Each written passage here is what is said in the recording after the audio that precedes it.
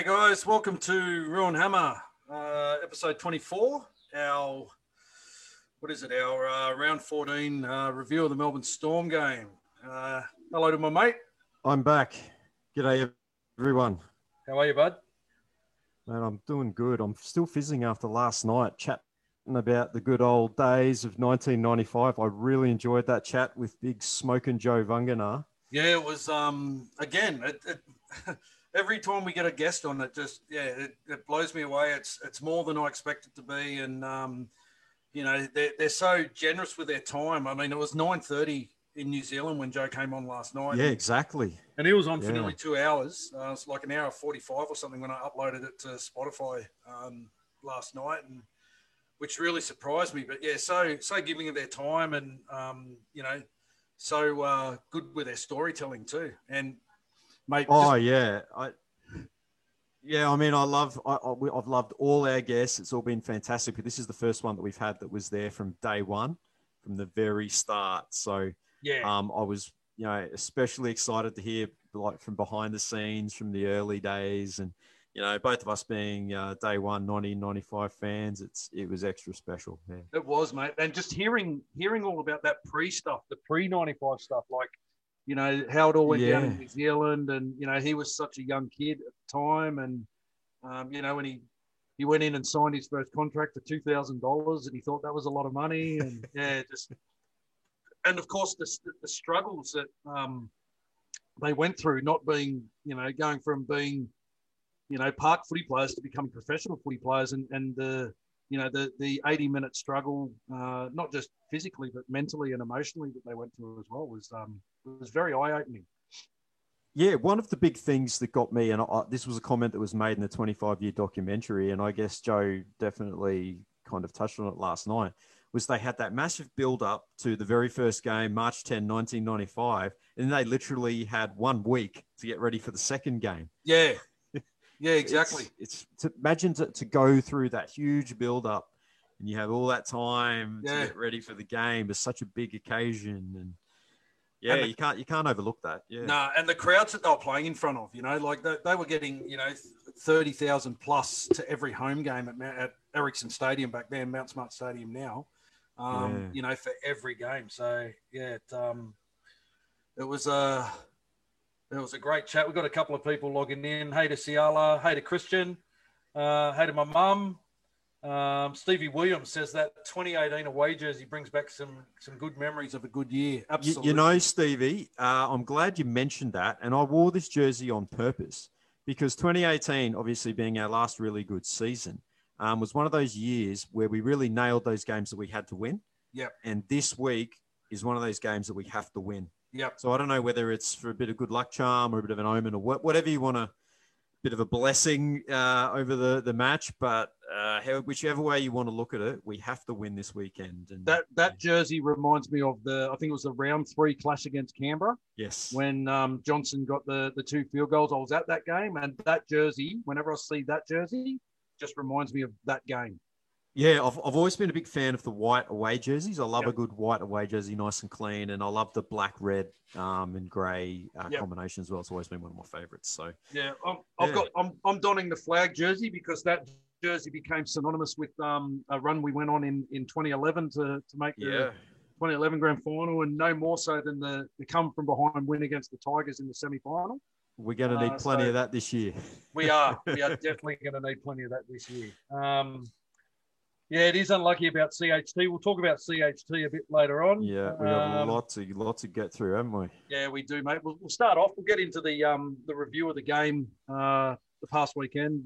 Central Coast Stadium against the Melbourne Storm.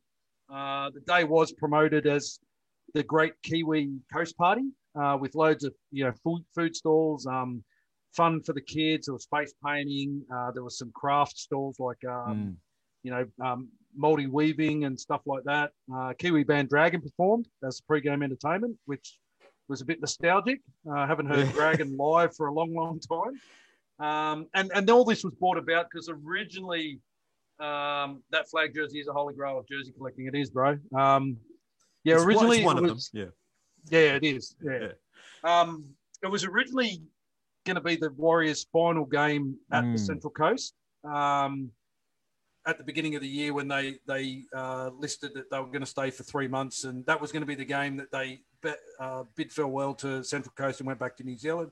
We all know that's not happening now. But the club went ahead. It was an awesome family day organised by the club, and it was highlighted by a mass crowd harker that we got to perform for the players prior to kickoff, and that was something I was truly humbled to be a part of. Mm. Yeah, no, that haka looked pretty special on TV. It was quite rousing. Brandy Alexander was definitely aroused by it because he was frothing over it. He was like, wasn't that special? Wasn't that amazing? And I've seen plenty of hakas in my time, and but watching it on TV, you could see the boys that they were genuinely sort of fired up by that. And I think I was telling you last night when it was a kind of weird because where we'd set up, and you're aware of where we sit at Central Coast Stadium, base 7 directly behind the Warriors bench. So the boys come out, and it was base 6 and base 7 that were predominantly doing the haka. And Melbourne came out and they pretty much stood right in front of us. So when the Warriors came out, you could kind of see Roger like do a double take as if to say, why are they standing there? So the poor old Warriors were standing in front of base 4 and base 5, which is where the Melbourne Storm supporters were. So we were literally like pretty much doing the haka to Melbourne, which it kind of felt a little bit off. So if there was one complaint about the whole day, apart from the result of the game, that was probably it. That when Melbourne walked out, someone should have ushered them to that side of the tunnel and allowed the Warriors to line up in front of us. But, you know. Well, I'm sure the Bromwich boys, Jerome Hughes, the Cheese, they all enjoyed it, I'm sure. Pretty sure they did, yeah. Yeah, I thought it might have been the sort of boost of inspiration that the boys needed to really get going. Yeah, unfortunately wasn't the case. Hoping. Some changes made to the team list from Tuesday. So Big Ben Murdoch-Masila came onto running side. And Ken Mamalo was a late inclusion for Rocco Berry, who pulled up injured in the captain's run. So it was great to see him have one final run with us. Yep. And our mate Hectic Montoya into the centres. And the big inclusion, AFB, Fanua Blake coming back onto the bench in place of JTB. Yep. AFB for JTB. Yep. And Jazz Tavanga, curiously named as 18th man. Yeah, that naming of Jazz as 18th man was a confusing one for me. And I think it might have been partly as a bit of a punishment for the previous weeks. Yeah, I think so as well. Yeah. But it really came back to bite us in the arse during the game because as we know, we lost both Chanel Harris-Tavita and Wade Egan that picked up game-ending injuries. And Jazz could have been useful coming in, especially when CHT went off, but it wasn't to be. He was 18th man, and I did speak to our mate Jazz after the game. He was a little bit frustrated. That As you would be, But Ken being named to play his final game in Warriors colours was a bit of a feel-good story of the day. And although the result was far from impressive, it was great to see Ken go out on a personal high. And, you know, the crowd really showed their appreciation for Ken. He got a standing ovation when he was named in the squad on the scoreboard. And he that's got a great. Big ovation at the end of the game as well. So, much love for Big Ken. And speaking of jerseys, like we were before, the Warriors debuted their Indigenous jersey. So on face value, it looks a bit like that plain black Eden Park jersey from 2011. But when you look up close, there is a lot of detail to it. Fantastic jersey. So make sure you guys, if you want one, get out and buy it because that one will sell out because we know the whole Canterbury deal ending and everything. So make sure you guys grab that from the Warriors store. Yeah. The Storm had Munster, Grant and Kafusi all backing up after Origin. So it's probably a pretty good time for us to be playing them if there's ever a time to play the Melbourne Storm. And the opening 10 minutes were pretty even. Neither team getting ascendancy. Look, both teams looked pretty ordinary in attack. There were plenty of mistakes from both sides, to be honest. Yeah. There was a penalty, and we opted to take the 2 points early, which made you think that the boys thought they were in for a tough game, tight game. But Storm leveled up 5 minutes later when they also took the 2, so it was a 2-all ball game to start. Yeah, exactly. Just a couple of questions coming through. TK is asking about Ken. Does anyone know anything on Ken's exit? I'm going to touch on that a little bit later on, TK, if you're hanging around. Yep. Got some info in regards to Ken tuned, and how that all went down. And Stevie Williams just asked, is Jazz and Merch our hookers this week? We'll get into that a little bit later as well when we talk about the team naming. But you're right. The Storm took that two points to tie the game up. And then everything went to shit for the Warriors, pretty much. Jerome Hughes with a line break from the ensuing play gives the ball to Remus Smith, burst through a hole off Harry Grant, who scooted from dummy half and he somehow managed to create a 4-on-3 from just a basic 3-on-3. He took CHT out. He ran straight at CHT, getting him on the back foot, puts Remus Smith into a hole. A massive hole between Ewan Aitken and Kemba Mala. And then Smith draws in RTS and puts Dina Eremaya in for the first try of the game. And Hines converts, and all of a sudden, we're looking at 8-2 scoreline.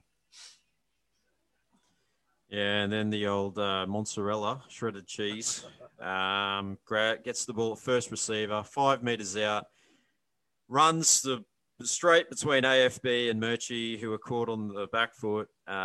Very easy try. I mean, he would have been paying $1.01 to score against us.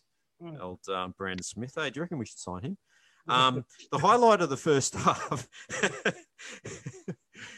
I'd have to say the highlight of the first half of the Warriors has to be, though, that hit that CHT put on the man himself, the mozzarella cheese, putting him on his backside close to the line to deny him a try and force the ball loose. And again, you're thinking if we needed some inspiration on the field, then that could have been the piece of play that could have got the boys simmering again. Yep. Although 3 minutes later, the Storm are on the attack again, and Dean Eremia goes in for it. Looked like a second try, and just watching it, I'm like, why are they even having a look at this? Yeah. It just looked like a stock standard try. And then, of course, the replays suggested that RTS had pulled off another try-saving special there, getting his hand under the ball. He's becoming known for that. So yeah, but really shouldn't have got that far. I mean, Eremaya. No, it shouldn't have. You shouldn't be relying on your fullback to constantly come up with plays like that to save tries. It was just way too soft. That's right. And then 3 minutes out from halftime, CHT injured himself, making just what looked like a routine tackle on Felice Kafusi. Melbourne worked to their left. Hines puts in a kick behind Edward Cozy. The Fox sweeps on that, and he scores in the corner. And then at that point, in the stoppage of play, CHT is forced from the field with a pec injury, which created a reshuffle in the back line and Bailey Surinam moving into the halves. CHT's injury later confirmed as a torn pec, which has ruled him out for the remainder of the season. So it's a bit of bad luck for Chanel. Can't seem to get a run on in his appearances with the Warriors. It's always kind of stop-start. He had a couple of games early this year, and then he was out injured with his syndesmosis injury, and then he's come back, and now he's done his pec, so that puts him out for the season. So it's been the story of his career to date. He just can't string games together for us. It's almost like Nate Roach, only not as bad, There's been a few other contributing factors along the way for him. Hasn't just solely been injuries, but it's obviously very disappointing for him. Wasn't having the best game, it must be said, but we obviously feel for him with another long setback on the sidelines. So but at 18-2 at half time, it didn't look good for us.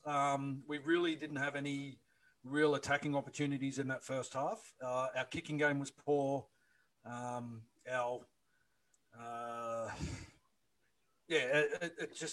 We were really lacking direction, and that was before CHT went off. I'm not saying CHT going off in the last 3 minutes caused a lack of direction. Both halves didn't stand up and take control of that game in that first half.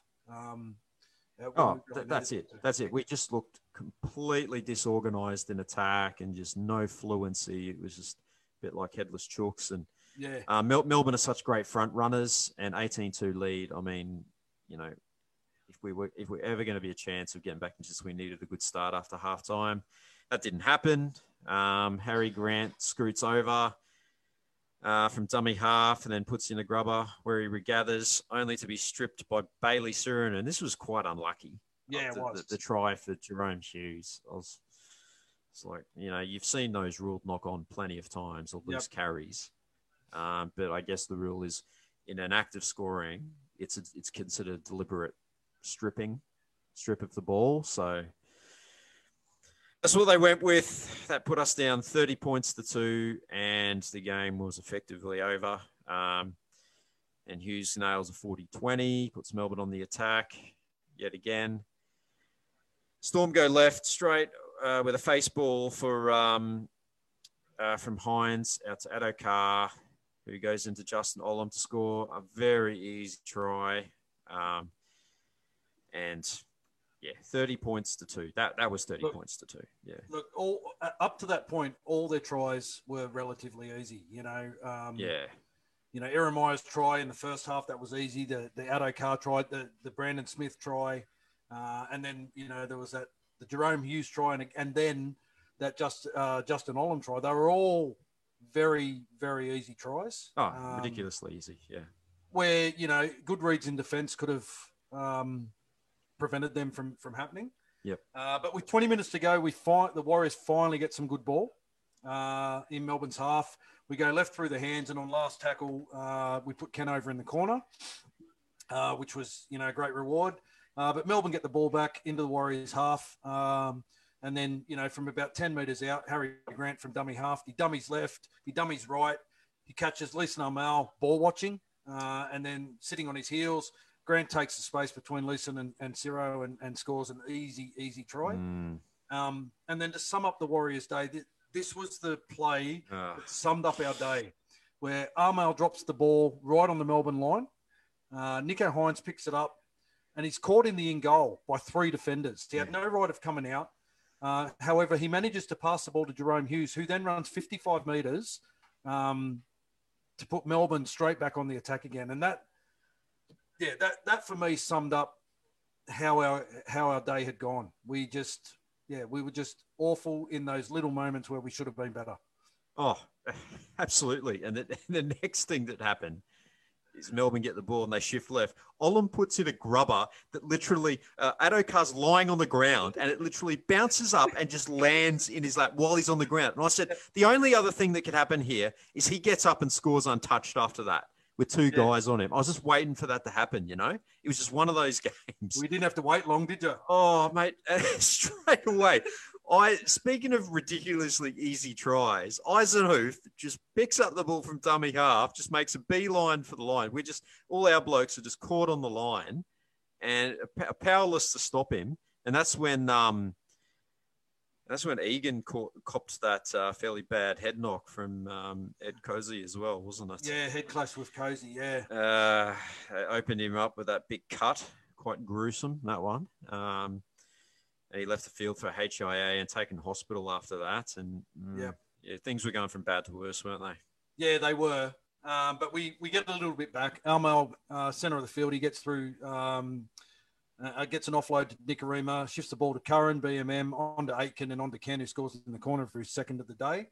And then in the final minute of play with the Warriors on the attack, Cody puts a nice little chip kick into the corner for Ken to take the ball and dive over for his third of the game. And it was a fitting end to his time at the Warriors. And no one's going to forget very quickly, that emotional scene of him breaking down into tears, once his teammates got around him after that try. It was, that was hard to watch. I'll be honest. It brought tears to my eyes. Yeah. It shows how much it meant for him to play for the Warriors. Yeah. And look, I was just wrapped for him that he had a great end to his stint at the club. He had a positive, went out on a high note, I suppose is what I'm trying to say. And he'll be fondly remembered by all Big Ken. He'll always be one of us. Yeah, absolutely. Yeah. Look, it's just really poor performance all around. You can't sugarcoat it. It just stunk. Is riddled with poor defensive reads, poor ball security, and a complete lack of direction from our halves, which was one of the most disappointing factors there for me. Yeah, coming off the bye, I really thought we'd perform a lot better. Getting that extra week, getting guys like AFB back. Reece Walsh was a big out for us, but Reece Walsh wasn't going to change the result. Well, no, absolutely not. He would have added a bit of spark in attack, maybe, but we weren't going to win that based on The most telling stat for me in that whole game was that not one forward managed to run for over 100 metres. That's crazy, yeah. Our best forward of the day was Ben Murdoch-Masila at 86 metres. You know, it's it's just not good enough. And Brownie's still sort of bamboozling us all, confusing us all with his forward rotation. And in fact, his use of the bench with BMM 17 minutes, Armau 21 minutes, Evans 24 minutes, AFB got 36 minutes. You can understand that he's coming back from injury and everything. Yep. And only 22 minutes for Bunty. Mate, Bunty, like, he's just re-signed for another 2 years.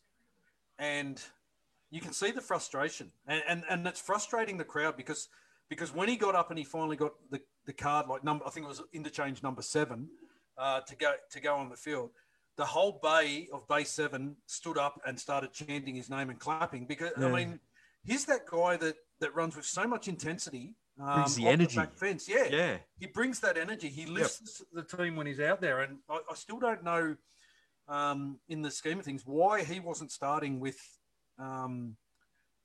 BMM in place of Leeson. You know, Leeson's that workhorse, Leeson's that toiler, but Bunty's that guy that gets our set started really, really well. So yeah, it was just a really confusing amount of minutes to have him sitting on the bench for that long. Yeah, I don't know, mate. It's a weird one. It is. Yeah. Congratulations. Also, we touched on it before to Ken Mamalo. He's become only the 3rd player in NRL history to score a hat trick of tries against the same opponent twice in the same season. So he scored a hat trick on the weekend. He scored a hat trick in round 7, the Anzac Day game. How many players score Melbourne? 2 hat tricks against the Storm? I mean, like, Storm have always been like so strong defensively. So that's an amazing effort for him. Well, like I said, only 3 players have done it. Mark Gasnier achieved it against the Tigers in 2006, and old mate Israel Folau against the Titans in 2009. Coincidentally, Ken now moving across to the Tigers. Ken plays the Storm again this week. No respite. No. No. So he's got the opportunity. If he scores 3 tries this week, he'll become the first player in history to achieve a 3-try a hat trick against the same opponent 3 times in the one season. Lock it in, Carl. Yeah. So if you're a betting man, put a little bet on Ken Mamalo to score 3 against Melbourne. Kenneth in the corner. I mean, let's face it, the Storm have only averaged 20 points or less than 20 points against them each game this year. We've managed to score 20 and 18. And Ken has scored six tries. 6 of those tries have been Ken Mamalo. So if anyone knows how to score against the Storm, it's big Kenny Mamalo. So, get some money on. He's like freaking catnip for the Storm. Look, we want to wish him all the best in this new stage of his NRL journey with the West Tigers, and we thank him for his contributions and his service for the Warriors over the past 7 seasons. He's been there since he was 16 years old. And, he's played 106 games for the club, scored 44 tries, and most of those have come in the last few years. Yep. And he's averaging over 150 metres per game his last 45 games for the club. So that's a massive effort. We'll definitely miss that. Absolutely. Yardage. And as we always say on this show, forever and always, Warrior 201. Yeah. So, thanks, Ken. Thanks for your service, brother. Thanks, Ken.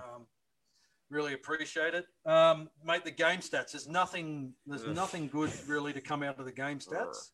The only thing we won on the weekend was the average play the ball. Believe it or not, ours was 3.53 and the Storm was 3.64. So, we won a captain's challenge. We did win a captain's challenge.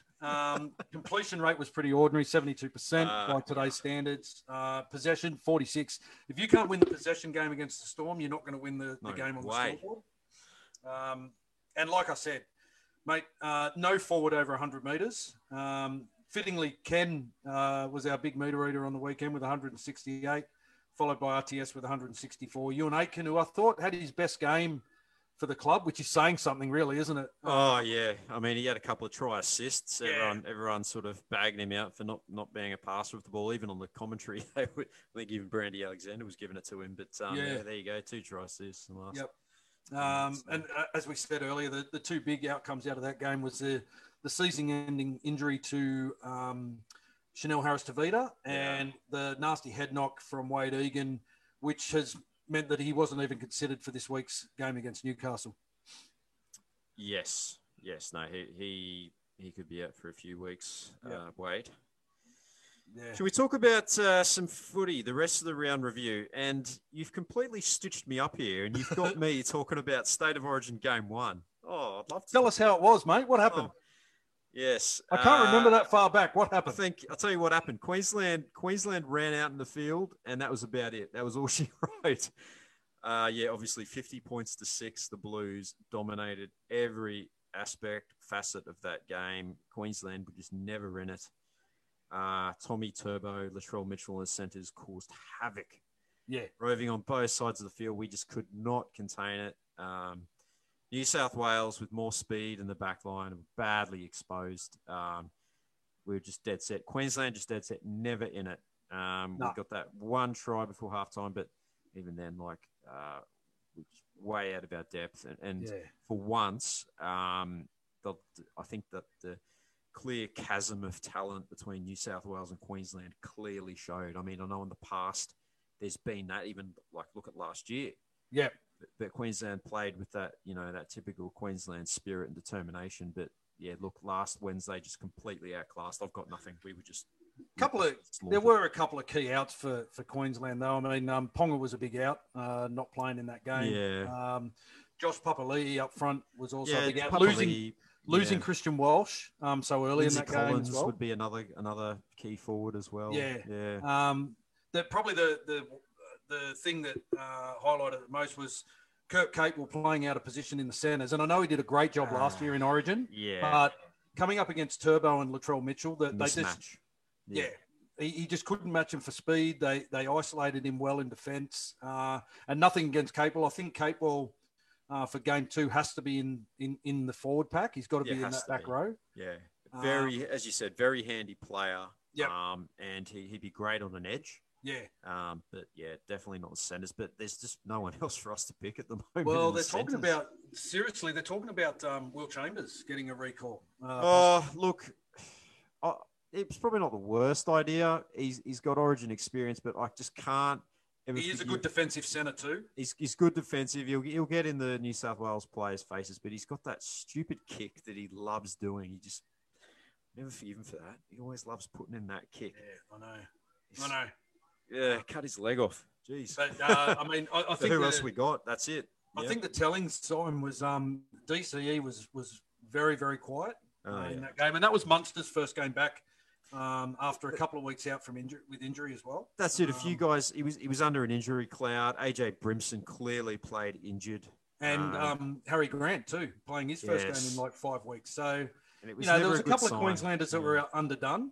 Come next week, Sunday week, I think Queensland will be better for the run. And, let's face it, Freddie Fittler hasn't won at Suncorp Stadium.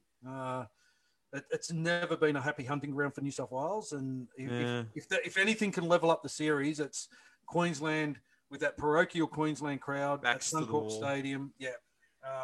I'm hoping so, mate. But, I don't have a lot of confidence after that absolute blue wash that we copped.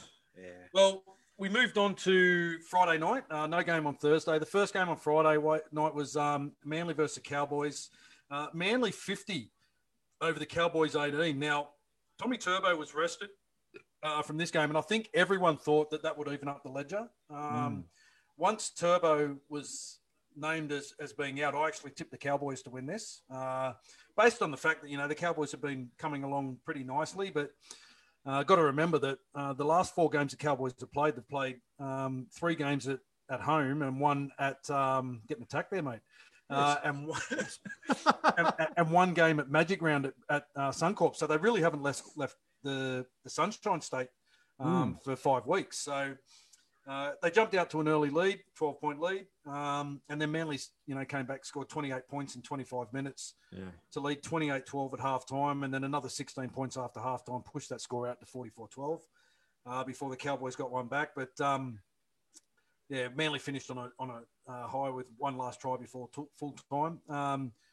Our mate Hank Scorpio and Olika Atu with doubles, and I think the big surprise packet in this game was Ruben Garrick at fullback. Ruben Garrick was outstanding, so much so that all the Warriors social media posts started saying, "Why don't we sign this guy? Why don't we sign this guy?" Forget the fact that we're going to talk about that. Forget the fact he's under contract to Manly. Why don't we just sign him? Signed a new deal, as well. No doubt a great player. Look, for me, Manly are a real smoky for me. They're the dark horse, aren't they? They're coming good at the right time. And as you said, Tommy Turbo was traditionally has been a big out for them. But the way that they played without him there, and Cowboys were coming off a few wins, some good form as well. And So did you see Todd Payton's press conference? I did, yeah. Poor old Toddy having to sit there listening to Manly's. How bad was that? That was an absolute stitch up. He held himself well, Toddy. And we know he's the ultimate professional. He would have been going. Oh, I've only heard of one thing worse, and that was when we played the Tigers and the dressing room lights went off in the Tigers dressing room at Central Coast, and they had to listen to the Warriors sing their song in the dark. So, Yes, how on earth did that happen? Moving on to the second Friday night game. This was a bit of a rip snorter of a match. The Sharks 19 over the Panthers 18. Once again, the Panthers were depleted due to Origin. So having to back up 2 days later, all their Origin players were rested. And the Sharks played a controlled first half, and they scored 18 points. And keeping the Panthers to 0, which was a big effort in that first half. Well, similar to what the Tigers did the week before. Yeah, exactly. Matt Moylan showing he's probably the second slowest half in the comp. Yeah. Lucky for him, he was being chased by the slowest Tyrone May. Matt Moylan, as soon as he got that, he was dead set running on a treadmill. I think someone tied his shoelaces together. I don't know how he got still run away from Tyrone May. I was like, geez, I couldn't get over that. He has just lost all his pace. He's not as Sean Johnson's not far behind him as well, but geez. Matty Moylan. But the Panthers came out in the second half inspired by some Matt Burton brilliance. He came into his own there, and he grabbed the ball by the horns with the other blokes out and showed his class. Isaac Tago with a good try on debut, and the Panthers leveled the score at 18-all, and you're thinking, the Sharks have let a good lead slip here. But our old mate, Sean Johnson, Mr. Clutch, coming up with a match-winning field goal. It was a wobbly old effort that just snuck over. It's a bit like one of his field goals against Canberra that day, wasn't it? They were both kind of like that. But they were just plucky. They were really plucky. The Sharks, the Sharks prided themselves in that mid, from 2014 through to 2019.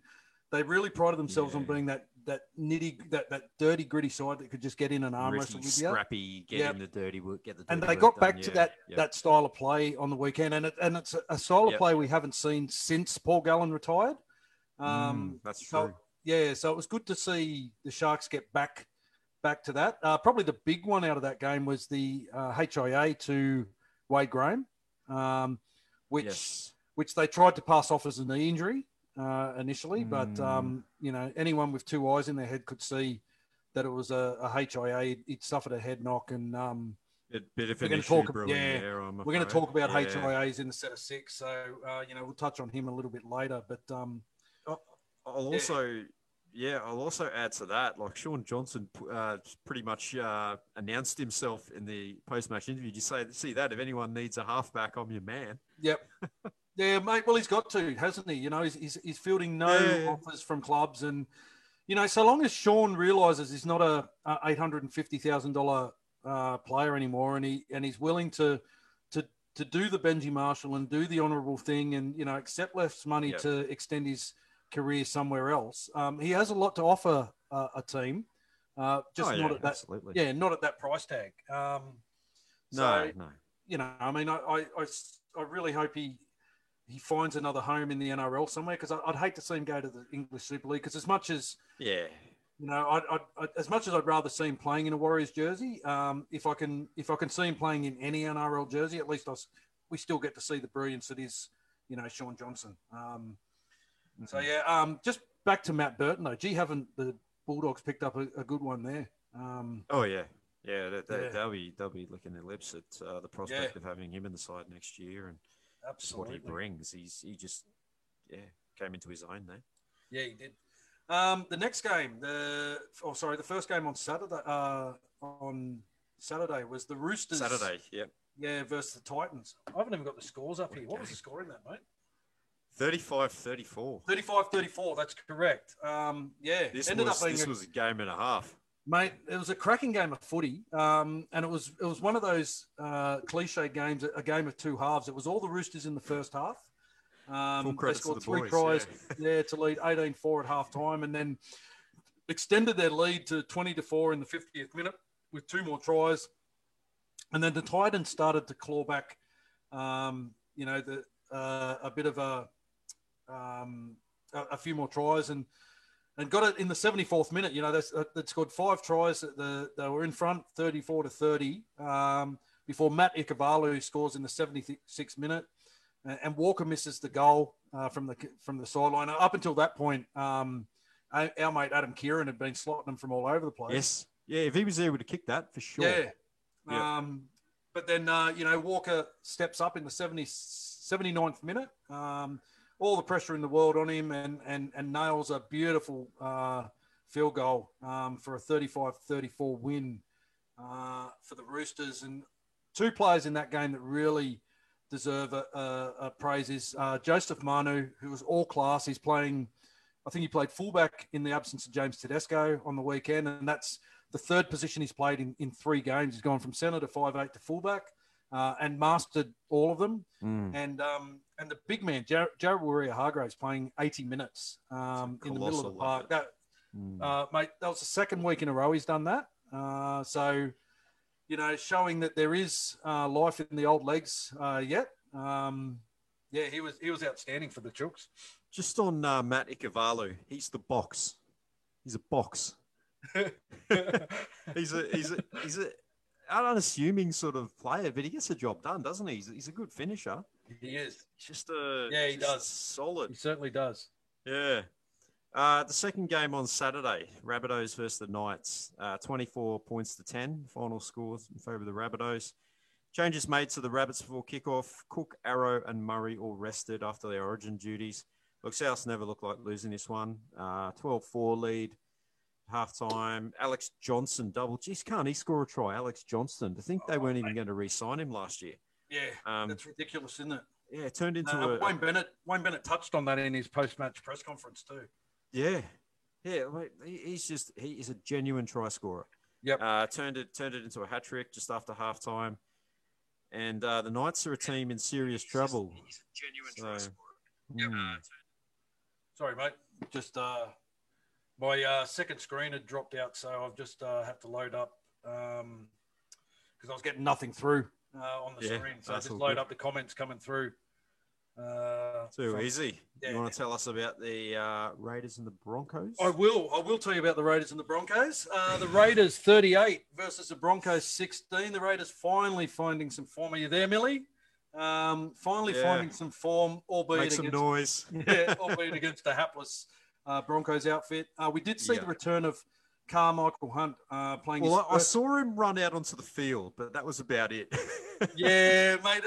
It's his first game in the NRL since 2009. 12 years out of the game, and to be honest, like looking at the game, he didn't look too out of place. He wasn't that bad. He wasn't the worst of the Broncos outfit, that's for sure. The Raiders did get out to an early lead and continued that on into halftime with a 22-10 lead. Piled on another 16 points after halftime, which is a rarity for the Raiders because they don't normally score second half points. They've been struggling in that department for sure. Yeah, congratulations to Selwyn Cobbo, who scored his maiden NRL try for the Broncos. He's a big lump of a lad, isn't he? He is, isn't he? Yeah, he's going to be good. But the Raiders way too good, 38-16. The send-off of Kobe Hetherington, easily one of the worst bunker decisions in the history of the game. There was no common sense prevailing in that one at all.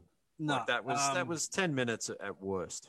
And good old Annesley's come out and said as much this week. So don't we love Annesley coming out on Monday and saying, "Oh yeah, all those calls were wrong." Sorry about that. We feel for you Broncos. We get that quite often. But yeah.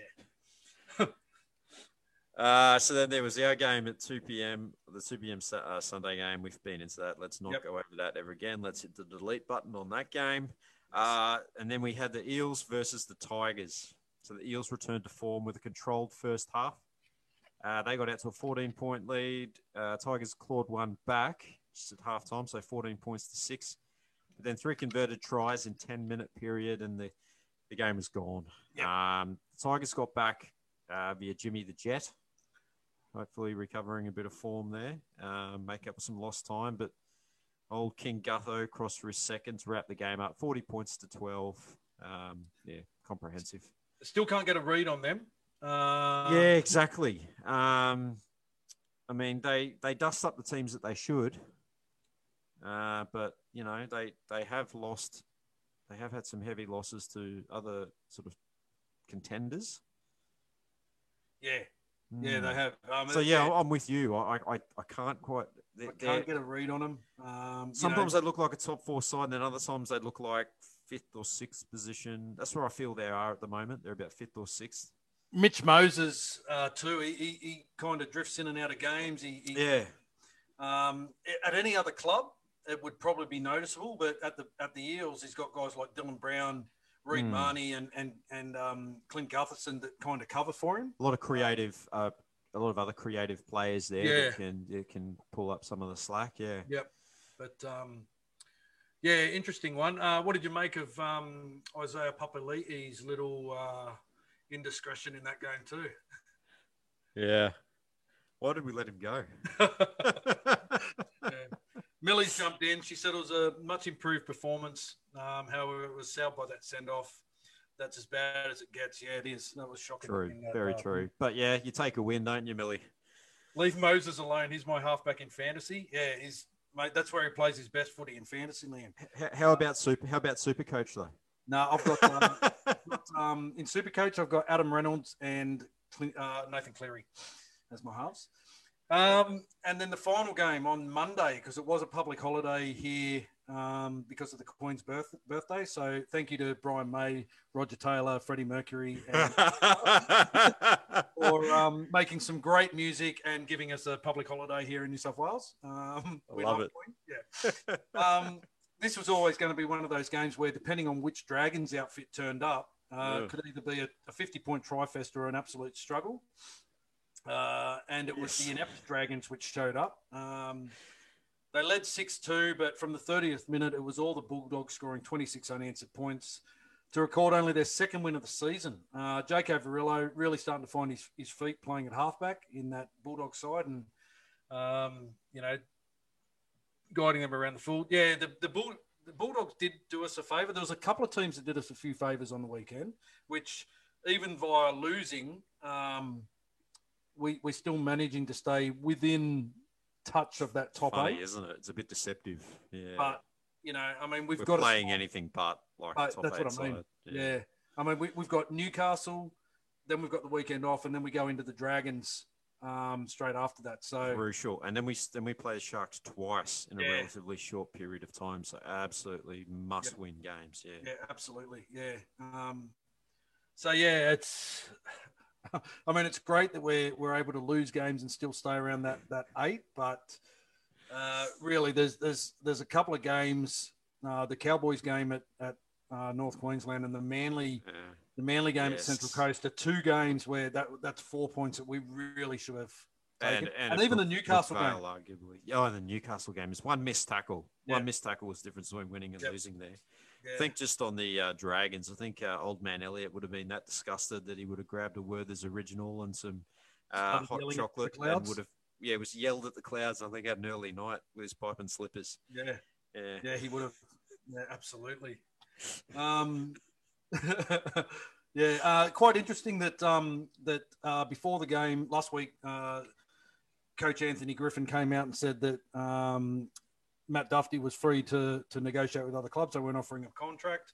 And before this game, Corey Norman was told that he could look for another club. So, which probably brings us into our first point of the our set of six for this week, which is... Let's kick off the set of six. Recruitment, the never-ending argument.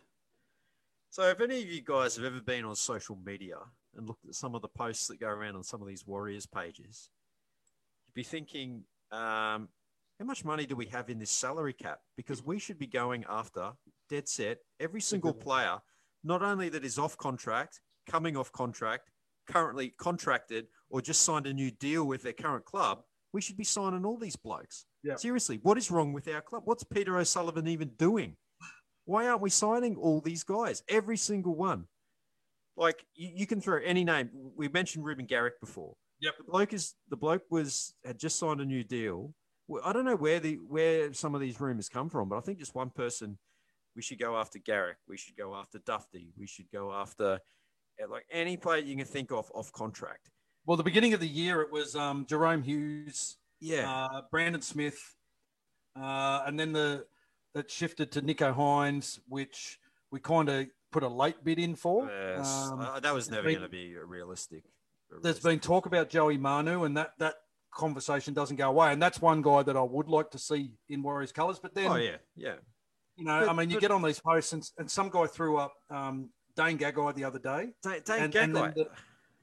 The most ridiculous one I've seen on a fan forum and I'll say ever, was we should throw money at Sonny Bill Williams and Steve Matai. Steve Matai. Who's been retired for 5 years. Let's break this down just for a second. Okay, Sonny Bill, right? He came back last year. If he was ever going to come and play for the Warriors, it was going to be last year in that last hurrah. No, he went to the Roosters, and then he's come out and said he's retired now. Okay, he's if he wanted to play for the Warriors, he would have played for the Warriors previously. Correct. Steve Matai has been retired. He was medically retired back in 2016, and he's dead set gone off the radar, and he only reappeared recently. He made a comment in the media. Manly were looking for him for an old boys' day or something. No one could get in contact. So people started making up stories about him. Yeah. And then he came out and said, mate, I'm just living my life. Like, you guys can stop, speculating now. But apparently we should be signing the bloke. Again, we make a joke about this almost every show, but he would have toured the Mount Smart facilities, what, about 3-4 times? 3 times, definitely. 3 times, definitely in his career. Yep. Again, if he wanted to play for the Warriors, he would have done it back in his playing day. He's not going to come out of 5 years medical retirement to come and play for the Warriors. No. And like with recruitment, everyone needs to understand, even if a player is available, you've still got the hurdle of getting that player to move to New Zealand. I know that we're in COVID times and we are based in the Central Coast for the time being, but eventually we will go back to being based in Auckland. Yep. And that let's not beat around the bush. That is a massive hurdle. Cam George himself has said it. It's an obstacle that they have to negotiate with all player talks. And I've had that conversation with Cam George in the past, and he basically, his exact words were, most guys when they come to New Zealand to play against the Warriors, they come in, they fly in. It's cold and wet, usually in winter. They get off the plane, they play their game, they have a shower, they get changed, they go home.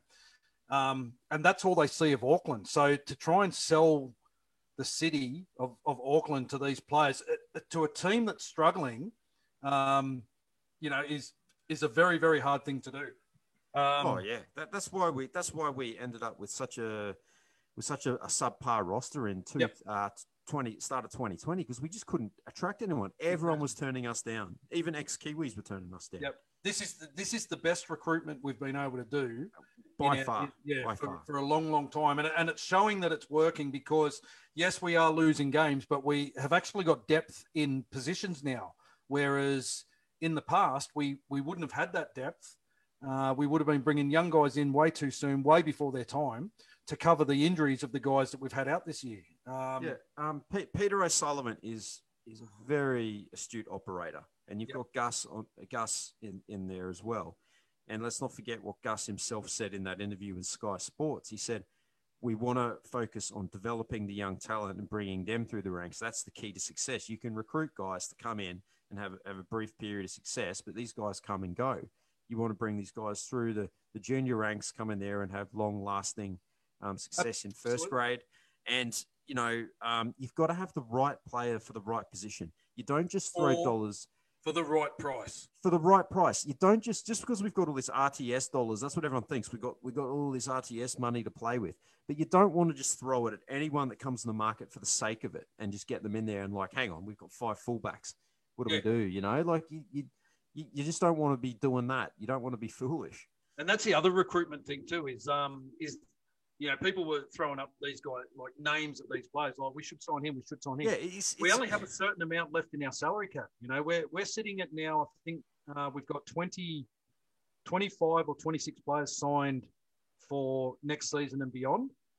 We have 4 current players that are still off contract that haven't been signed, and we'll talk about that a little bit later. But you can see by the re-signings of the players that we've re-signed that they're looking at youth more so than anything else, because they want to build. Brownie wants to build a roster that he can keep for the next 3 or 4 years. That's it. To have some consistency in his play. There's got to, you can't expect that we had some big off-season signings, but there's been a lot of contributing factors, but you don't instantly just go from a struggling side to like an instant contender overnight. No, it takes time. It takes time to be patient. Build the roster, as you say, get the right players in the right position, a mixture of youth and experience. It's the way to go. If you want to go on social media and say, we should sign him, why don't they do that? That's great. But you just got to understand it's not going to happen. No. There's no point getting frustrated about it. That's the way it is, Yeah. And it's once one person comments about it, then everyone from other posts, and you see it on all the social media things. It just gathers momentum. And it's just like, why don't we I can't understand why we don't just sign this guy. We don't just sign that guy. Sign that guy. There's a science behind it. And the best clubs, the most successful clubs are the ones that have the best recruitment and the best player retention. We've got some great young kids coming through our systems at the moment. We're speaking to Joe Vungana last night. So his son Isaiah is in our development squad. We've got a young kid called Jacob Laban who's in our development, who's here in Australia with the Warriors, and he heads up and plays for the Redcliffe Dolphins. We've got Pride Patterson Rabadi. Odokolo. Odokolo. You look at a guy like Rocco Berry, who's been in our system last year, didn't get any game time and actually didn't play a game because of the shutdown of the second division comps last year. But, in and around our thing, starting to get his opportunity now. Edward Cozy, another one who's kind of, been in our development system, bought out. There's the club is doing a lot of good things. And what we need to do as fans is not bag them out for the players that they keep or let go. I mean, as I said, there's a science behind it. Yes. It's like every single player that we let go, like everyone, the club, why did we get rid of him? They just want him back immediately. It's like there's a reason behind all of this. Yeah, salary cap to play with, length of the contract. We're talking about it now, so I'll talk about the Ken Mamalo situation. Yeah, sure. Sorry. Basically, so I was going to touch on it a bit later on. We talk about the key signings, but so basically, I had a conversation with a number of people on Sunday at the game. I'll keep the names out of the conversation, but so basically, what happened in regards to Ken is that Ken via his manager approached the club asking, because he was on contract until the end of next season, asking the club what their view was in regards to Ken from 2023 onwards. The club at this stage said that they had no plans to offer him anything at this point in time because they were getting their recruitment right for next season. Ken's manager then came back and said that he had an offer from a rival club that was a long-term deal, but that included coming across immediately this year. And would the club release him from his current contract? So the club said, yes, they would. because they weren't going to be rushed into making a decision on someone who was already under contract for next season. That's not to say that the club were not going to offer Ken a contract at some point next season for the future, but Ken had an opportunity to secure a long-term contract somewhere else and get his future tied up. And, the comment that was made to me was some of these guys are just looking for their last big contract that they can sign to make, like, settle their futures and what have you. And the club wasn't willing to be pressured into making a decision on him this early. So Ken was released. All credit to him. When Rocco Berry went down at training on the weekend, Ken was obviously named in the 21-man squad. He approached Nathan Brown and said, put me in. I'm ready to play for the boys and, thank them for my time at the club. So he was, and he was one of our better players on the weekend. But, yeah, that's pretty much how the whole Ken Momalo saga has played out. It was the same with Carl Lawton, wasn't it? Yeah. Like Manly came in and they offered him a longer deal. The club at this stage wasn't going to offer him anything beyond this season. So he took the longer contract offer at Manly. Yeah. It happens. Yeah, that's right. And Ken's 27 years old, nearly 28 years old. He's been at the club for a long, long time. 28 years old this year. Has shown a bit of susceptibility to getting beaten for pace, getting turned around with kicks put in behind him and so forth. So with Ken leaving, it has freed up a position. The club are talking to Dallin Watene-Zelezniak. Dallin, believe it or not, he's only 24 years old. It seems like he's been around forever. He's been around for ages, Has played international football, has captained his country, does offer speed. He's like the wing version of Bunty Afoa. Runs 100 miles an hour, never dies wondering. So his speed and his experience is something that the Warriors are looking at in regards to a younger option on the wing. But yeah, I mean, there was no hard feelings from the club towards Ken. There was certainly no hard feelings from Ken towards the club. That's it. No animosity whatsoever. And anyone who says otherwise is just trying to create drama. And unfortunately, us as fans, we get well invested in these players at our club. Heavily entrenched in it, don't we? Yeah, but it is a business now, more so than it ever has been. And it's just the nature of the business. The club's a result-driven business, and they're trying to build a roster to get them the best results on the field. So I'm glad you stuck around for that, TK, because I don't know. I know there was a lot of stories in the New Zealand media over the past weekend with certain stories, and I know Ken's manager came out in one and basically said that the club had pushed Ken out the door, but that certainly wasn't the case. False. Yeah. So I think it's just a manager trying to get the best deal for his player, and I think to just sort of wrap up that first point, if everyone just realizes that you can't keep everyone and you can't sign everyone, then you'll be all right.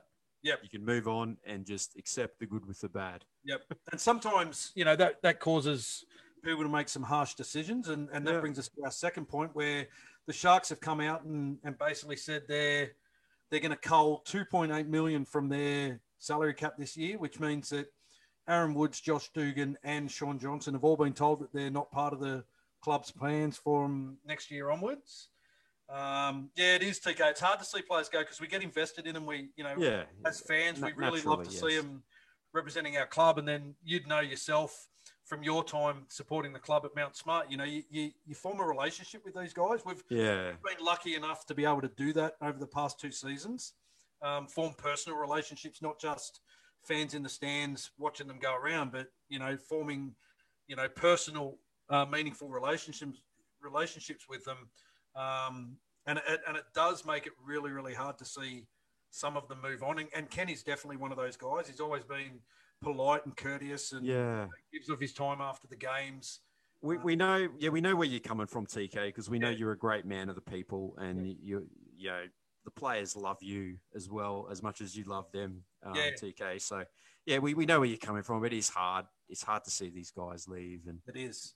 Especially when you know them and they carry your kids and they get photos with them and everything. It's just Yeah. It's a business, unfortunately. Yeah. Yeah, so back to the Sharks. The way the game is changing, I think this will be a new norm from a lot of clubs now where, and we're going through it ourselves with our roster, where clubs are looking for youth in their roster rather than these older guys holding on to spots in the roster and taking up a big chunk of salary cap money. Yep. So I don't know where these guys are going to end up. Aaron Woods has been spoken about. He's been linked to a couple of different clubs. Josh Dugan, I really think he'll end up in the English Super League. I don't think he'll get a gig in the NRL. Blake's being held together by duct tape at the moment, isn't he? That and Tattoo Ink. Tattoo Ink is binding him together. I think you got to add Fafita into that list as well. He's on massive money there. Is he off contract into this year? They're going to hold on. I don't know if he's still under contract for next year. I'm not sure what the go is with Andrew Fafita, but he has been linked with a move to, I think, Warrington's where his brother's playing. Yep. So there was talk when Johnny Morris was still around that he was going to head over to Warrington. I don't know what the go is with Andrew Fafita now, but yeah, he's a shadow of the player that he used to be. Oh, yeah. The injuries, his knees and everything have kind of given way. Yeah. No, well, we briefly spoke about Origin before, but point 3, Origin, mid-season or end of season? What are your thoughts on that? So the argument for where Origin should be scheduled, mid-season offers a spectacle that we've had for years and we're used to, but we've seen how it affects some clubs and with players rested, injured, suspended. So the competition almost goes into sort of a bit of a hiatus. Yep. In the mid-year. I know as Warriors fans, we used to kind of like that because we get to play. We sort of come into our own there and play against some weekend opposition. You see Penrith, who are flying high, have now lost 2 in a row, 2 games on the trot due to Origin selections. But then the end of season would impact the international game and players ruled out due to end of season scheduled surgery and the like. Personally, for myself, I quite liked it being at the end of the season last year. I enjoyed it at the end of the season myself. But I also like the mid-season spectacle. I don't like what's happening at the moment. And I mean, we've never really had to suffer too much because of it, because we've never had an influx of Australian Origin players in amongst our roster, but you can see how a young side like the Panthers has been decimated in the past 2 weeks and have dropped 4 competition points against 2 sides that, let's be brutally honest, wouldn't have come within a whisker of them had they had their full complement of players out. Yeah, not at all. Yeah. And it gives some of these, it probably gives the opportunity for some of these lesser sides to, score, make up a bit of ground. But I don't know, mate. It's a false sense of security, though, as well. Yeah. If you come up against these much weakened sides with players out. I don't know if stopping the season for 3 weeks in the middle of the year to play an Origin series over 3 consecutive weeks is the way to go. It gives the players a bit of a rest. But then does it become it's maybe too long? That's what I mean. Like teams will complain about losing momentum and breaking up the continuity of it. 3 weeks is a fairly long break. So I don't know whether you do what I think in 2001 they did it where they had a standalone Origin week. Yep. In between the games. I don't know if that's the way to go either. It's a hard one. I quite liked it at the end of the year because it's a good reward for the players that have been the best players all year for their respective states. Yep. They can get a call up and represent their state. Again, like if you probably the downside to that though is a team that misses out on semi-final footy. So you have like guys from say the Cowboys getting picked to represent Queensland and by the time they play Origin, they haven't played for 5 or 6 weeks. Yeah, there is the semi-final series. So there is that. The one that really confuses me this season is the standalone rep round of next weekend, but there's no other rep games on that weekend. Yeah, it's defeating the purpose of it because previously they used to put I think that was Papua New Guinea, Samoa, Tonga. Yeah, the Pacific tests. Yeah. Used to do all those. I don't know why. Obviously, it must be because of COVID reasons or something that they can't they can't play any of these matches. I think they were trying to do like a Tonga versus I still can't see why. I mean, there's no NRL games that weekend, so why? Yeah. And Origin's going ahead, and the women's Origin's going ahead. So why can't they on the Saturday have a Pacific tournament? Yeah. All I can think of is that it was prearranged with the draw that was done end of last year, and they had anticipated they would, but I guess that they were for whatever reason they weren't able to. So we're just going to have a very sort of bare weekend up until that Sunday night. Yeah, which is weird. And then in saying that too, why didn't they put the women's Origin as a curtain raiser to the men's Origin and make it or even play it on the Saturday? Like, why play it on the Sunday? Saturday night, footy. Everyone can recover on the Sunday. You got work.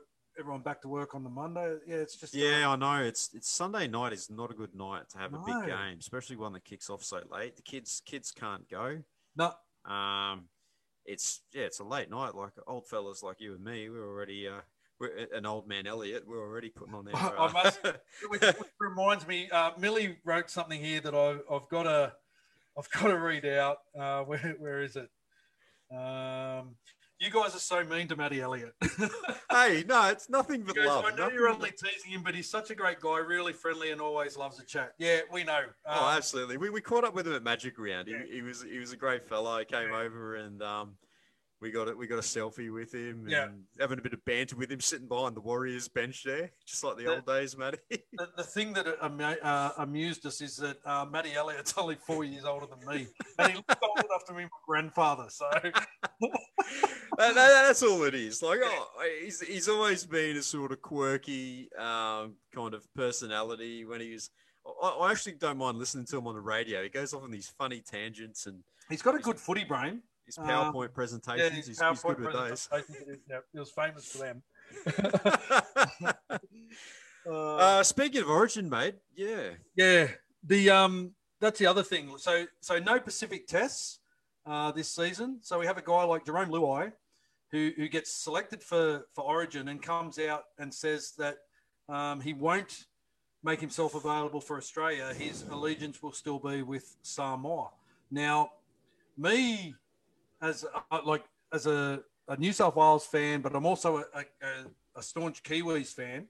I have always believed that Origin is something that should be reserved for players that are going to make themselves available to represent the Kangaroos. I've never been a fan of, when Adrian Lamb was chosen to play for Queensland, but then could represent Papua New Guinea. Now we're seeing it with Jerome Luai playing for New South Wales and going to represent Samoa. I've never been a fan of that. I've always been staunch on the fact that Origin is for Australian representatives only. Otherwise, it loses its luster. It loses its value. Exactly. It goes against the whole fabric and tradition of state of origin. It's mate versus mate, state versus state. For Jerome Luai to come out and openly say, I'm going to play for the Blues, but I'm not going to play for Australia. I'm going to keep playing for Samoa. It makes a mockery of it for mine. Yeah, it does. It goes against the state of origin. It's always been, you make yourself available for Queensland, New South Wales, and you're therefore making yourself available for Australia. Correct. It's not an all-star game where just because you grew up watching Origin and you liked it, it doesn't automatically mean that you get to play there. State of origin, where you played your first first senior football? First senior football. Yep. And now you have to... a guy like Jason Tamalolo, like that's the big one at the moment. He wants to play state of origin, and people lose the side of the fact that he's represented the Kiwis in the past, and so he's therefore not allowed to play origin. However, if he had never represented the Kiwis and just played for Tonga, he could play origin. Yeah. Fanua Blake's the same. He's played for the Kiwis, and Taukiaho, the same thing. Played for the Kiwis, now plays for Tonga. Can't play origin. But if these guys had never pulled on a Kiwis jersey, they would have been eligible for origin, which I think is just absolutely ridiculous. It's crazy. It's Australia. It was always considered like the trial for the Australian team. It was like the pinnacle to play for your country. and if you represented Queensland and New South Wales. But along the way, State of Origin has overtaken international football in terms of its prestige. And I think like a lot of these guys, I understand there's big dollars there and you want to play on the biggest stage. And at the moment, the biggest stage in rugby league is State of Origin, the highest quality football. I get that. Who wouldn't want to play it? But let's not forget, just because you want to doesn't automatically make you eligible to play State of Origin. Mate, is it that, or is it the fact that they earn 30 grand a game? Well, that is a big factor. That's why Semi Radradra wanted to play so badly, and he was open about that. He said, "I want the money to send back to my family." Yep. But like, to me, it just makes a mockery of State of Origin. Yeah, I agree. As someone with no vested interest in the Kiwis or any of these other Pacific Island nations over another, I'm fairly neutral when it comes to international footy. But I think the purity of State of Origin has to be maintained for it to continue and to move forward. 100%. Yeah. 100%. I think Millie's trying to crack onto me, mate. She says, Hammer, you're a man who could easily pass for mid-30s. I'm not surprised that you think Maddie looks a lot older than you. Yeah. Thanks, Millie. That is amazing, though. He's dead set 4 years older than you, and he looks about 40 years older than you. Yeah, one of us has had a good life, and one of us has had a rough life.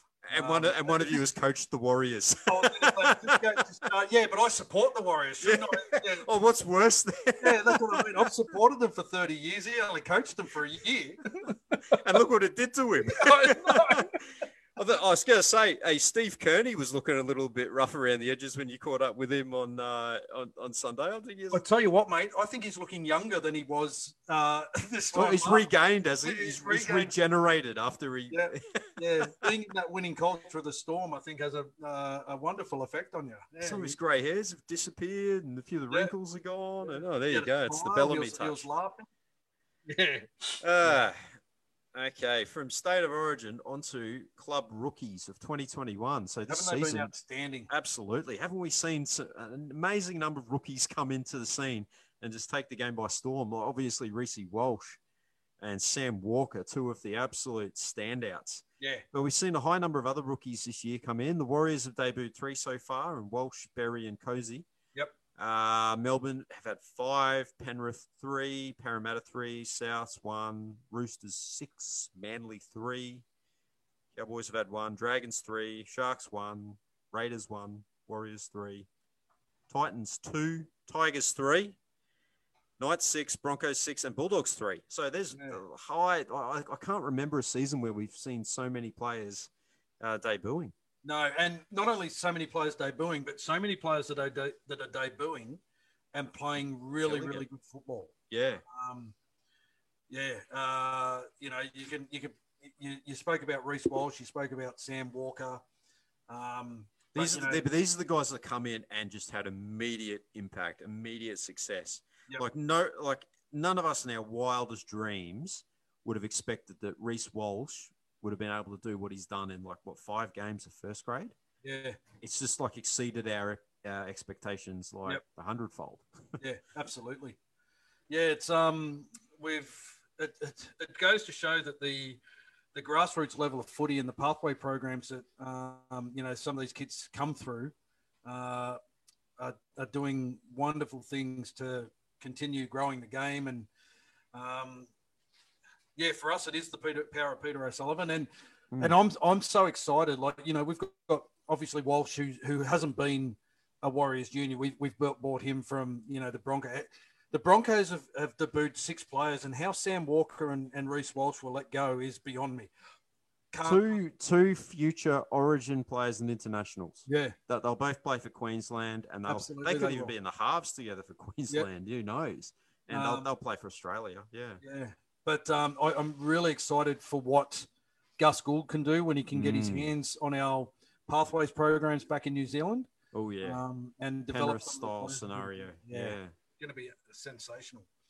And the last topic I want to talk about is the HIA in the game at the moment, and more specifically the retirement. So, we've seen 2 stalwarts of the game retire in the past few weeks, both Roosters players due to ongoing problems as a result of concussion, where we had Jake Friend retire, I think it was about 3 weeks ago. And then on the weekend, Boyd Cordner announced his retirement.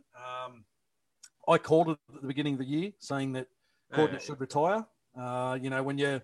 When you're having head knocks and they're keeping you out for 12 weeks of a season, then you've really got to start looking at your quality of life post football. And sometimes you've got to weigh up the cost.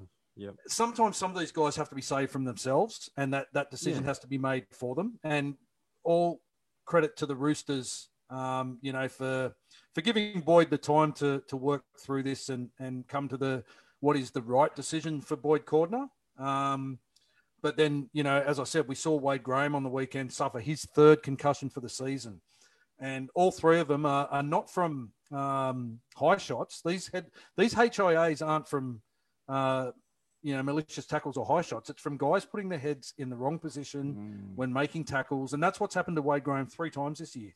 Now, they tried to pass that off as a knee injury, but you could see he was gone. He was out on his feet and he was gone. And now here's a guy, I think he spent 4 weeks on the sideline earlier in the season for HIA. And I am willing to bet money that he will be the next player that will have to medically retire due to HIAs. Yeah, it definitely seems that way.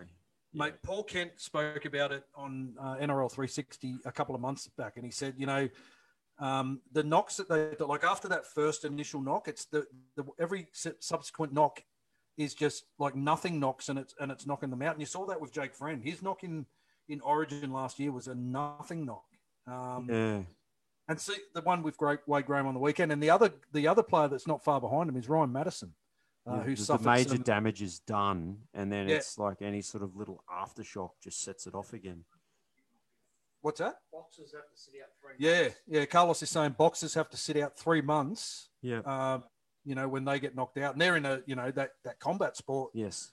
And our sport has gone from being a body contact sport. It's now a collision sport. And remember about Tamari Martin bleeding on the brain, medically retired at a young age. Exactly right. Yep. We forget about him. That was only 2 seasons ago. Yeah, that wasn't long ago at all. Yeah. In saying that, a couple of weeks ago, Peter Volandis came under a fair bit of criticism for his harsh stance on the high tackles. And I know, as I said, a lot of these head knocks aren't just as a result of high tackles, but you can see where he's coming from. To protect the player, protect the game, because the last thing the game needs is, big money lawsuits in years to come from players, suffering head knocks or, CTE, as they call it, or, dying as a result of, the knocks that they've taken playing the game. So, it's something that we'll, continue to monitor. Business, yeah. But, it is serious really business, isn't it, mate? Yeah. And again, we saw Wade Egan go through a head knock on the weekend, and he's had the Warriors have done the right thing, just resting him from this week. Incidentally, it was quite interesting too. When we interviewed Chanel the other week, he was saying how him and Wade Egan live together. So we've got one guy with a torn pec and the other guy suffering from HIA. I wonder who's doing the housework in that unit this week. Oh, mate, that's all on you, bro. No, it's you. I can't peck. Round 15, mate. Mate, let's go through the team. Go through the team. So it's great to have Reece Walsh back at fullback there. That pushes Hectic Montoya back out to the wing with RTS going back to the number 5 jersey. Rocco Berry and Ewan Aitken named in the centres. Cody Nikorima and Sean O'Sullivan coming back in for the injured CHT there at halfback. Great to see Adam Fanua-Blake back in the starting lineup, paired with Ben Murdoch-Masila. That's a very fearsome front row there. It is. Jazz Tavunga coming in to play number 9, and Bailey Sirenen, Tohu Harris in the second row, Josh Curran at lock. Congratulations to Joshy on his re-signing. Yep. And on the bench, we've got Alisi Katoa, Leeson Armau, Bunty Afoa, and Kane Evans. And the extended bench consists of Ed Cozzi, Jack Murchie, Adam Pompey, and Taniela Otokolo. Thoughts on that one? Mate, I think I'm going to go out on a limb here and say that's not the side that will, that's not the 17 that'll be there on the weekend. If I was a betting man, and I am, I would say that, in my opinion, I think Eli Katoa will drop off that bench. and Taniela Otokolo will be named to make his debut this weekend, because I can't see Jazz playing a full 80 minutes at hooker. And this is the perfect opportunity to bring Otokolo in against a less fancied opponent, give him a week before the bye round, see how he goes. Because our run home after the bye, as you said, we've got the Dragon, we've got the Sharks twice, we've got the Rabbits, the Broncos, the Bulldogs, the Titans. So we've got a couple of key matchups of games that we can win, and I think Otokolo is going to feature in that back end of the season. Oh, he will, especially with Egan out, and I think this reeks of a Nathan Brown smokescreen here. Absolutely, Brownie's I think is just holding him back just to create a bit of an illusion and then throw him in at the last minute. There is a lot of discussion on social media posts saying that perhaps Otokolo will start and Jazz will go back to the bench, but I don't think they'll throw him in the fire. It's a big ask for a rookie that's, as you said before, has played hardly any footy this year. Yep. And the only other one is Kane Evans maybe dropping off that and maybe bringing Jack Murchie into the lineup. He offers a bit more cover. He can cover in the centres. He can play probably front row, second row. He can probably play anywhere in the forwards as well. So he's a bit more versatile than Kano. Yep, absolutely. But yeah, I was probably the one that surprised me was Hectic Montoya keeping his spot with the availability of Adam Pompey from injury. So I mean, again, that could be another change that they make. And it all depends on how Rocco Berry pulls up after that strained hamstring from the captain's run last week. So it could very well be there as insurance. So we'll have a swap, and either Montoya or Pompey will come in and play centre, and one or the other will switch out to the wing. They're both capable of playing position. I like the inclusion of Sean O'Sullivan at halfback. I think Sully offers us a little bit more in terms of direction. I think he's been the games that he's played this year. I thought he's been quite good for us. Yeah, he's been. He has a good voice on the field. He's not afraid to, tell the guys where he wants them and so forth. And his kicking game. I think his kicking game is going to be vital to us this weekend. There's always a good breeze up there at Marathon. What's it called now? McDonald Jones Stadium. I think that's a big in for us. Someone that can direct us around, take a little bit of the pressure off Cody. It's what we need. We need some leadership from our halves. We need some direction. And as you said, we did look much better with him in the side earlier in the season, particularly against the Dragons, that game that we were at. Comes at a good, he did too. Comes at a good time for him too, because now with CHT out for the season, he's got the opportunity to keep that 7 for the remainder of the season and play for a contract. He's off contract. He hasn't been re-signed. Yeah. He only signed a 1-year deal at the beginning of the year. So, and I'm not sure which of our players on development are halfbacks or 5/8s coming through our system. So, haven't heard too much about that. TK asked any news on our under-20s and second team. Not a whole lot of news, mate.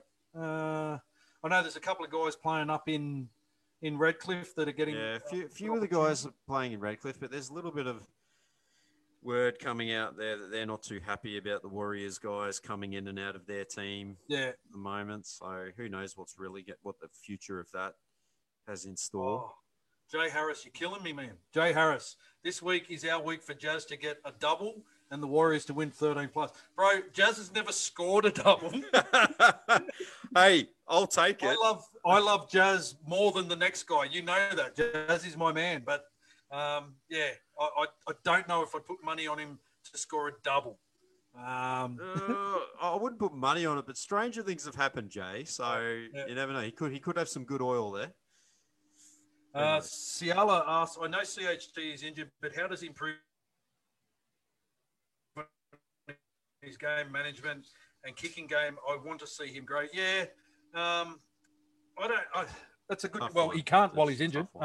Game management is something that you can only get whilst you're playing footy. So whilst you're playing, and while you've got someone to guide you through it, you can learn under someone. We spoke about this a couple of weeks ago, didn't we? Talking about the art of game managing and how the best in the business have always had someone there to mentor them, and they've been in strong sides that have taught them the tricks of the trade there. Yeah, exactly. You know, I mean, from all reports, CHT was a great game manager when he was coming through the younger grades. So maybe he just needs to find his feet at the NRL level. It's a different game. That's it. He's got You've got less time. He's got to find his voice. Last week, the speed, the line speed. You've got a split second to make a decision. Yeah. And he's got to have that self-confidence and find his voice and be able to, you know, direct his team around the park. TK says, I thought Jay meant Jazz for a double 10 minutes in the sin bin. Well, that's probably something I would got him. Nice one, TK. Christian says, yeah, game management. I've talked a lot about it in my videos this year, something we're lacking. So, yeah, it is. Brothers, any word on Widdop and DWL? I think you mean DWZ. We'll get on to some Warriors news very soon. We'll just go through our round 15 preview for the remainder of the round. Let's do it. What do we got tomorrow night, mate? So Thursday night we got the hapless Broncos against the Bunnies. Kevy's mob.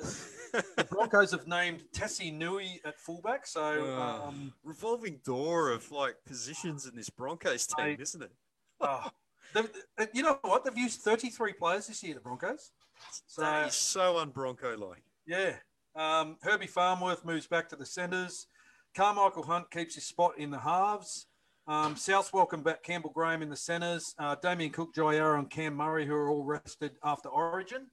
I can see another flogging of the Broncos. 13 plus for South. And if I was a betting man, I would put money on Alex Johnson to score another hat-trick, which will be his third in a row. After the last 2 row. Weeks. Wow. Yeah, he's got hat-tricks the last 2 games. So churning them out, scoring tries for fun. Yeah. Look, I can see a Souths win. I think the Broncos... Hang on, Millie Robinson says, Roo, when are you lining up in the halves for the Broncos? Hey, they're desperate. They're not that desperate, though. Did I mention I've still got a sprained ankle? Yeah. My playing days are well behind me, unfortunately. Mine too. Yeah. Friday night, mate. Yeah, Friday night. We've got the Cowboys versus the Sharks. This is an interesting matchup, I think. Up there in Townsville, the Cowboys welcome back Kyle Felt from his 1-game suspension. Cohen Hess starting. Tom Gilbert back to the bench. Sharks have got Talakai back in there, second row for the injured Wade Graham. It's a bit of an X factor, Talakai. And Sione Katoa named on the extended bench. I think the Sharks are going to continue their good form here. I think that they're going to get a tight win up there in Townsville. That's what I'm picking. I'm going to go the Cowboys 1-12, mate. I have faith in Toddy and the Cowboys playing at home. Yeah, Sharks heading up to that tropical environment that is North Queensland. I just think the Cowboys may get home in this one. Yeah, it'll be a good game. I'll keen to watch that one. Yeah. The game of the round has to be a full-strength Panthers versus the Sydney Roosters. Panthers welcoming back all of their Origin stars, To'o, Luai, Cleary, Martin, Capewell and Yeo, all named to start. Interestingly, young Isaac Tago retains his spot in the 17, so showing some great faith. The 2 interesting ones to miss out. Paul Momorowski misses out completely, not even named in the 21, and Tyrone May, after his treadmill-like performance last week. The speed demon Tyrone May. Yeah, the speed demon that Tyrone May is. He's moved back to the extended bench. And I don't think we'll see him feature again this year. The Roosters welcome back Teddy from his Origin spell. Joey Manu goes back to the centres. Our boy Adam Kieran, why did we let him go? Keeps his place at number 9. I think this is going to be a tight game, but I can see the Panthers getting back onto that winning run again, and I think they'll get this game in a close one. Yeah, I can see the Panthers bouncing back here. Yeah, it should be a great game, though. Looking forward to watching that one. I think it'll be a tight one. Saturday, we come up against the Knights at McDonald Jones Stadium. Kalen Ponga named at fullback. Dominic Young on the wing. The looks like the other Dane Laurie, doesn't he? Dominic Young a little bit. Yes, he does. Yeah, Dane Laurie, Mark 1, yeah. Kurt Mann in the centres for injured Bradman Best, the man who destroyed us the first time we played them. Mitch Pearce named in the halves. Both Saifidis named to start. Clemmer onto the bench. A lot of guys back for the Knights there, which is a bit of a worry. But we welcome back Reece Walsh, as we said, Rocco Berry, RTS on the wing, AFB and BMM to name to start. It's a sexy front row there. Sean O'Sullivan for CHT. Jazz at hooker for Wade Egan. I think we can get this in a close game. I'm picking us to win by 4. Yeah, I think Warriors 1-12. The big out for Newcastle is obviously Bradman Best, who was the difference the last time we played. And they were a full-strength Newcastle Knights outfit the last time we played them. So I think, do we really see any real threats from this Newcastle side? Depends on how Mitch Pearce comes back from his extended layoff, and also Kalen Ponga at the back. They're probably the only two. Millie Robinson said the Broncos have proven that age doesn't matter. I get a starting spot. You get a starting spot. We all get a starting spot. Oh, poor Kevy, eh? Poor Kevy. Yeah, so I agree with you, mate. I think we'll get the win. It's a much-needed win. Which brings us to the next game on Saturday, which is the Dragons up against the Raiders. Interestingly, both teams have named unchanged lineups to the teams that ran out last weekend. The Dragons, I can understand with the Raiders coming off that. Dragons named an unchanged lineup to the team that was smacked by the Bulldogs. So, was Hook watching the game last week? I don't know what Hook's doing. At risk of upsetting Millie, I don't know if old man Elliott's picked the time this week.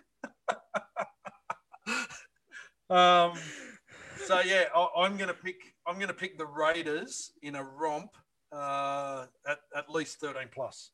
Oh yeah, it's gonna be a big win for the Raiders for sure. Yep. Storm and the Tigers. What do we reckon, Carl? Storm have George Jennings, Warrior 248, back on the wing. Big Nelson Asofa Solomona, the biggest human I've ever seen, back from suspension, named to start. Christian Welsh comes back. Both the Bromwich boys are missing. And the Tigers have named none other than Ken Mamalo on the wing, with James Roberts moving into the centres. Why did we let him go? Why did we let him go already? Why did we let him go?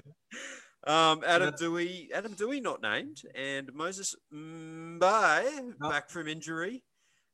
Look, Storm 13 plus, Ken Mamalo hat trick. Yeah, I agree. Storm 13 plus, Ken Mamalo hat trick. I'm not thinking about it, mate. I'm quite convinced.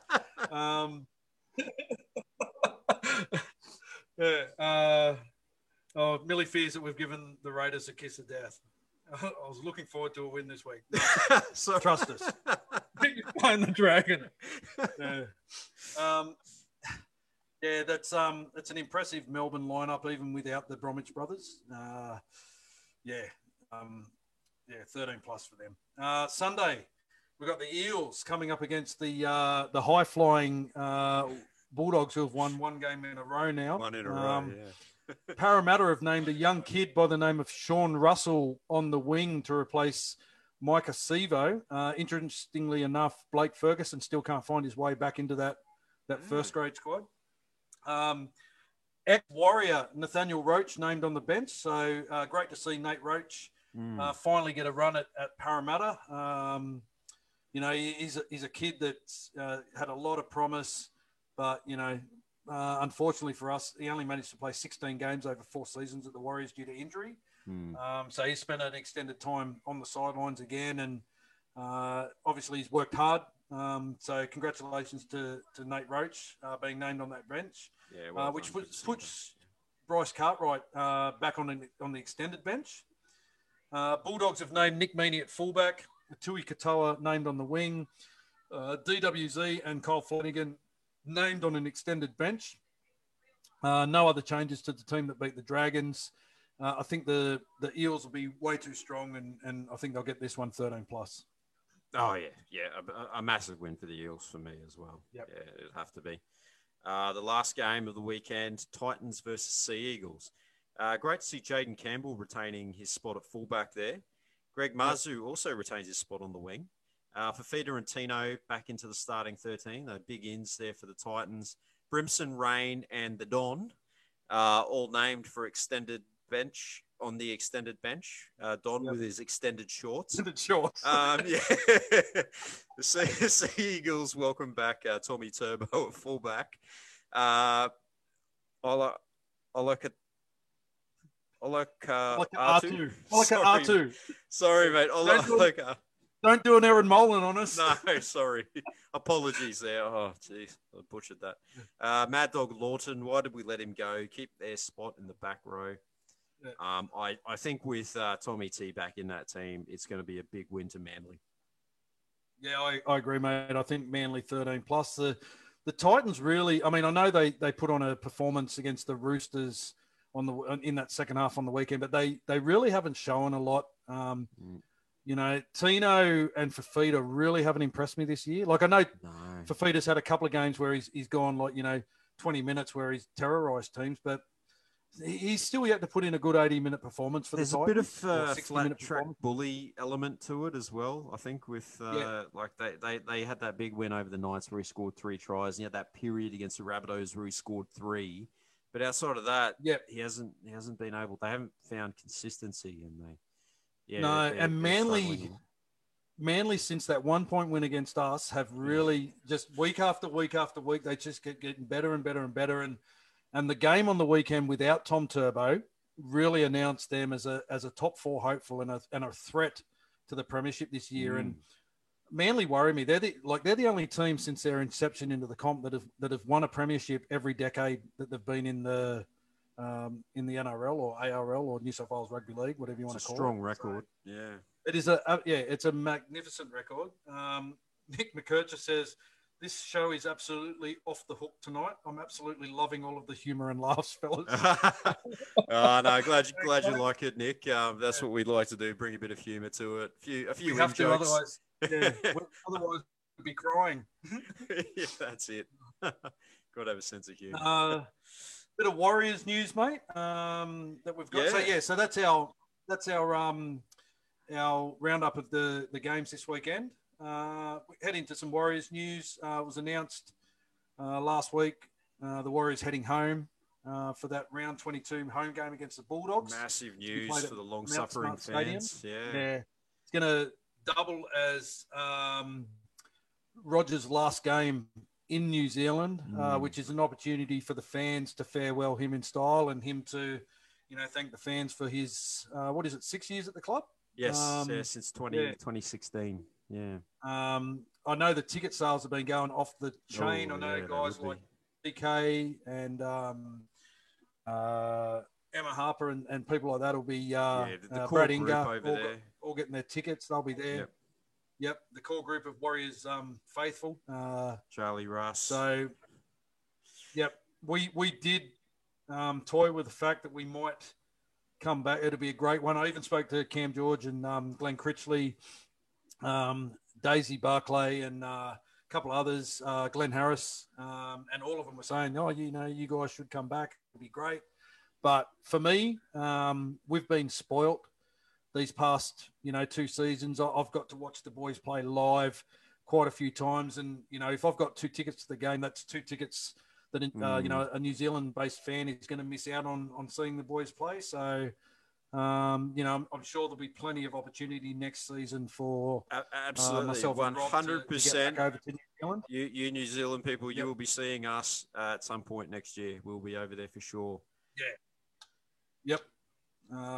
So that's a good one, mate. That's a great bit of news for the club. Yeah, it's a great boost. We got some signing news. Signing news, mate. Yeah, Sorry, my phone was going off. obviously, Kenny Mamalo released immediately from his contract to take up the longer-term deal with the Tigers, as we mentioned. The one thing that was a little bit unusual about it was the talk of him being homesick, but now signing a longer-term deal with an Australian team. Yeah. A bit curious, but at the same time, he does need to look after his family, as we've said, and get the security there. So no hard feelings there whatsoever by either party, as we have mentioned. Great to see Bunty Afoa re-signed for further 2 seasons, keeping at the club till the end of 2023. That's great for Bunty because for a while there, it looked like he was on the outer and the club had basically told him he could look elsewhere. And he stuck firm and said he was going to play through this season. And it's great to see his form being rewarded there. Absolutely. Also, great news to hear Josh Curran has re-signed for a further 2 seasons as well. Again, he was one of those guys that when we signed him, I wasn't 100% sure on Josh. I hadn't really seen a lot of him, and up until this year, still hadn't seen a lot of him. But he's made every post a winner this season. He's, in the games that he's played, he's been close to best on field. He's a real workhorse. He gets through a mile of defence. Has a great running game and a good passing game on him. He is a point of difference for us on the field, and I'm really, really happy that he's re-signed for another 2 seasons.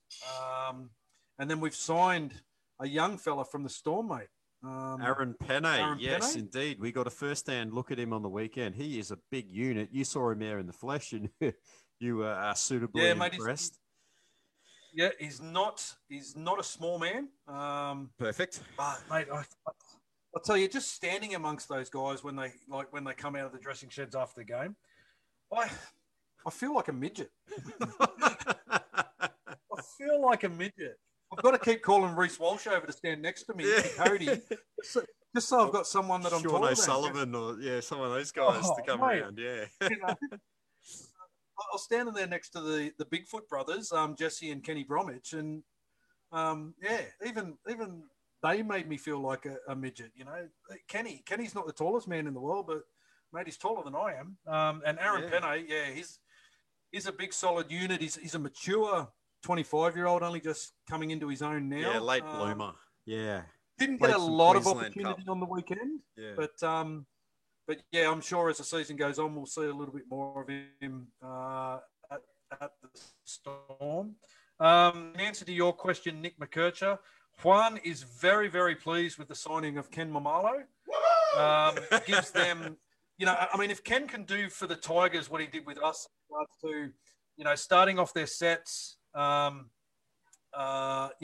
gets those big meters every game.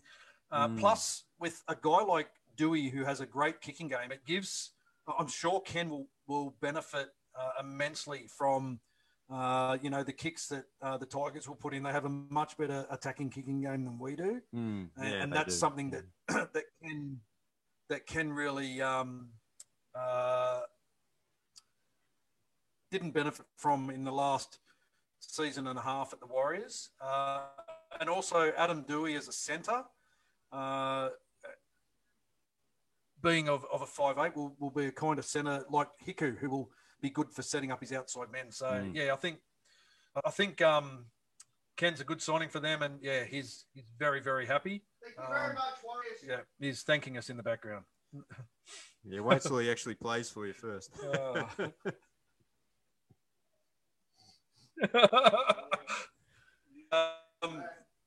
The club also announced last week that they have reluctantly withdrawn from the 2021 NRLW season, which has come as a big disappointment to all the girls that were part of that squad last season. I've spoken to quite a few of them over the last couple of weeks. The Knights, Eels and Titans have been added to an expanded 6-team comp, and then apparently it will be an 8-team comp next year with the Warriors coming back in and one other side, which I don't know where it'll be. I'm hoping that it'll be somewhere like North Queensland or something like that to give the girls a bit of an opportunity.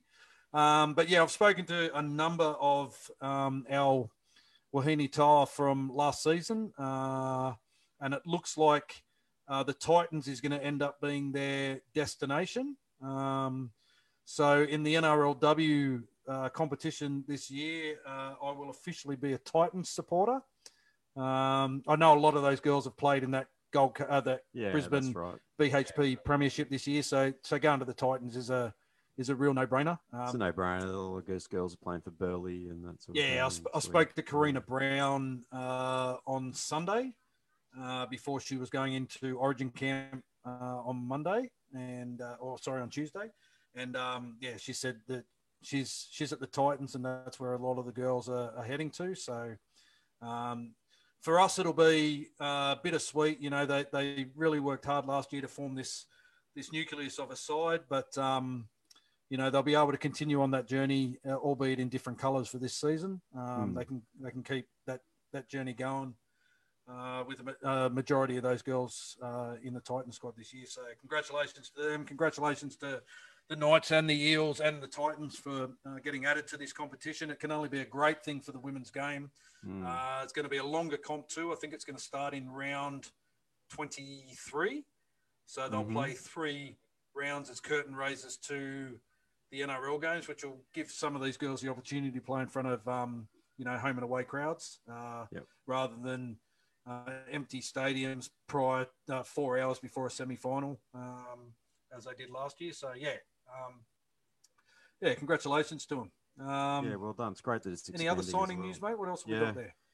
Yeah, look, the club, as we've alluded to, the club are in talks with Dallin Watini-Zalesniak. So they're looking to sign him until the end of 2023 is being what's reported. So I guess it's kind of in the negotiation process, and it's pending a release from the Bulldogs and how much the Bulldogs are willing to pay of his huge $800K salary that he's on. So I think the idea is that the Bulldogs will hopefully pick up about $400K of that off his contract. So he signed for the rest of this year and then the next 2 years with us as well. The club have openly admitted that they're looking to sign another half as well. They've reached out to Widdop, but it's believed that his preference is to return back to Australia for personal reasons. So it's probably looking more likely that he'll end up in Canberra there. They're obviously after a half do a swap with George Williams. And also the club have categorically ruled out Matt Duffy and Corey Norman as well. That was mentioned in an article this week. Absolutely. The Widdop one, the Widdop story is interesting because the club did have openly come out and said that they're looking to strengthen their halves. I wonder how that makes Sean Johnson feel, knowing that, we are looking for a half. Here's a half on the open market, and if you go by media reports, he's been offered to us twice and we've knocked him back. Who knows if that was even true, though, really? Yeah, exactly. But in saying that, I can't see Sean Johnson being an option for the Warriors. He's 30 years old. If our recruitment is anything to go by, we're looking at younger players coming through. They wouldn't be looking at him to come home and sign his final contract and finish his career at home. We've done that in the past and it's never worked out for us. No, that's right. Great to hear that we've categorically ruled out Duffy and Corey Norman. Still no word on whether we've categorically ruled out Sonny Bill Williams and Steve Maddow. Hey, let's see if we can lure Steve Maddow out of the oblivion to do one final last-ditch tour of the facilities. Only to turn us down again.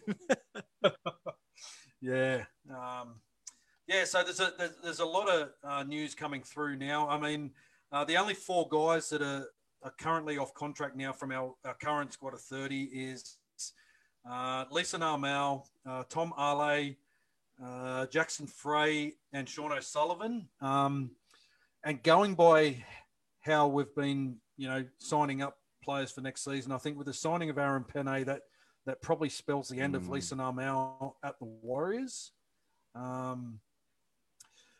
Jackson Frey never actually played first grade for us, so I don't know if he's someone that they'll continue to invest time and money into. JTB's still under contract, bro. He's got 2 years left. Tom Ale is another young front rower that, may maybe get re-signed. And the only other one is like Sean O'Sullivan, and, it all depends on, we are looking for a half. So he's obviously got the perfect time, opportunity. the perfect opportunity to prove himself now. Yeah. To maybe be that guy that we sign. So it's great that all the whispers around a Matt Lodge linked to the Warriors have dissipated and gone away. Because again, he's another older front rower that we're looking at youth and so forth. A different style of front rower to come through the club. So. Yeah, the Matt Duffy thing as well. Like, I know the club's got a bit of a preoccupation with speed at the moment, so they're looking to get speed on the edges.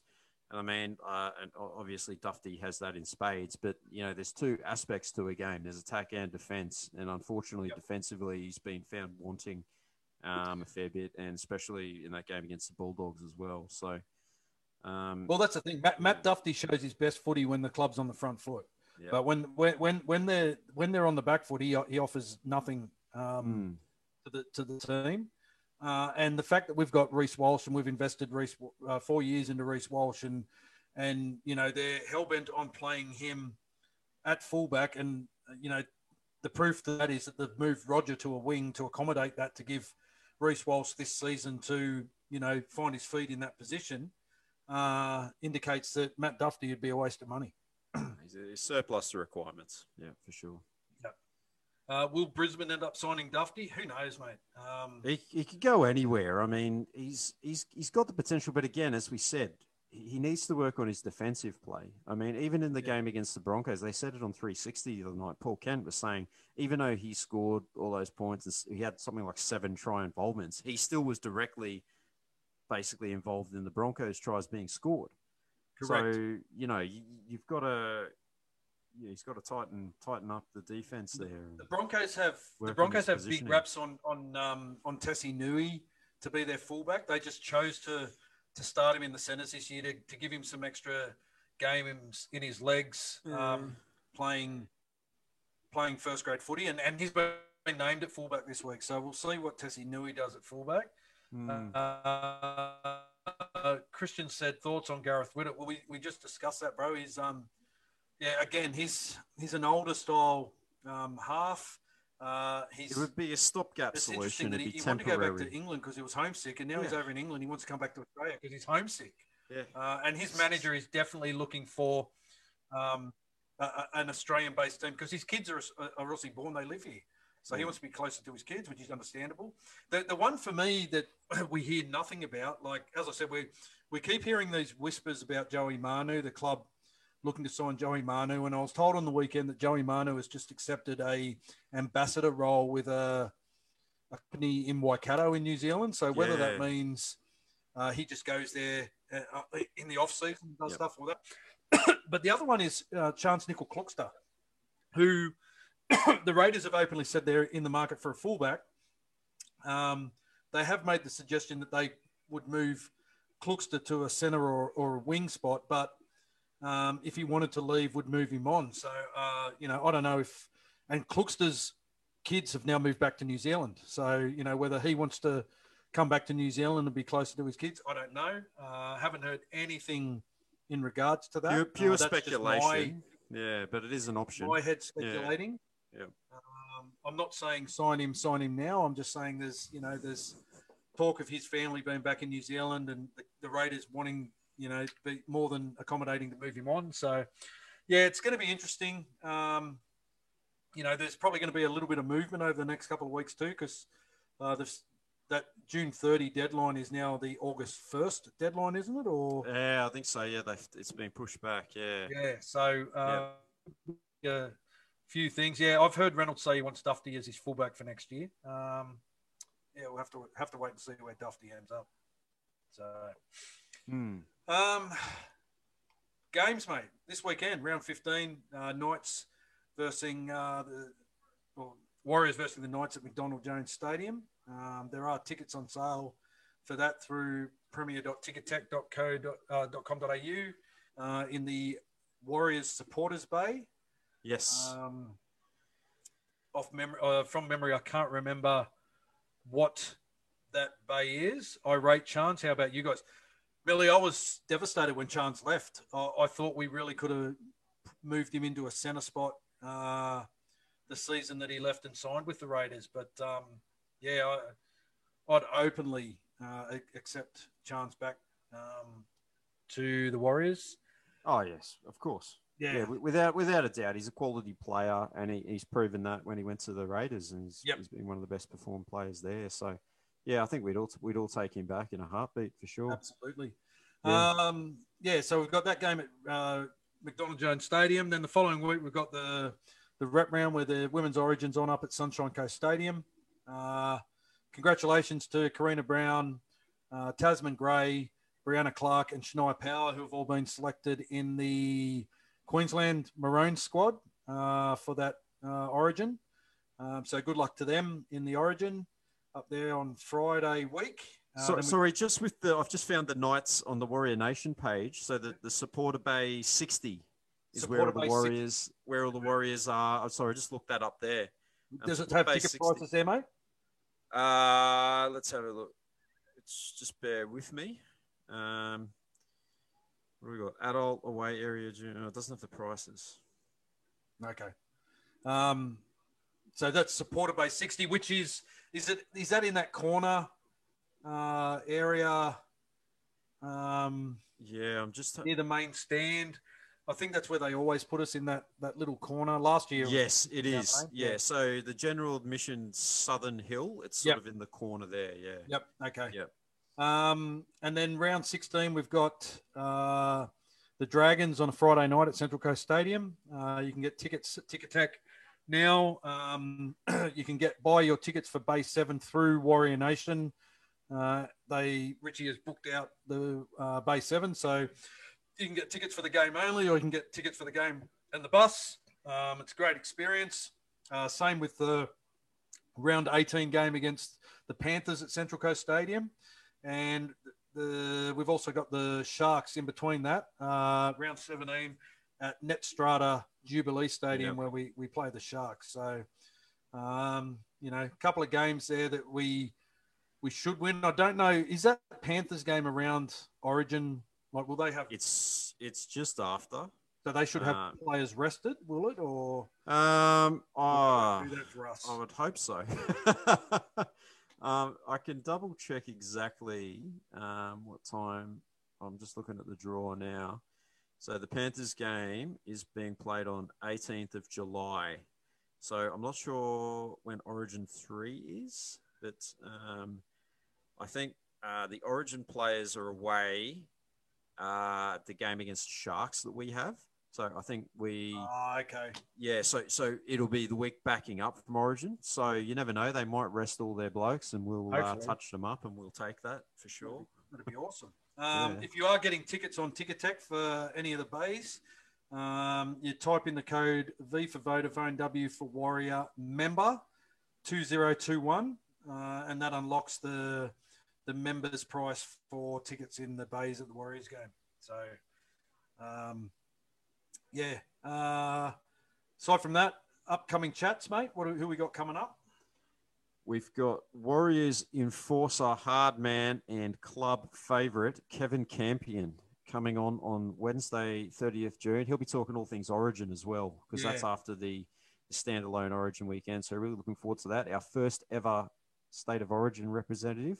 Yep. And much loved for his involvement in the grand final in 2002.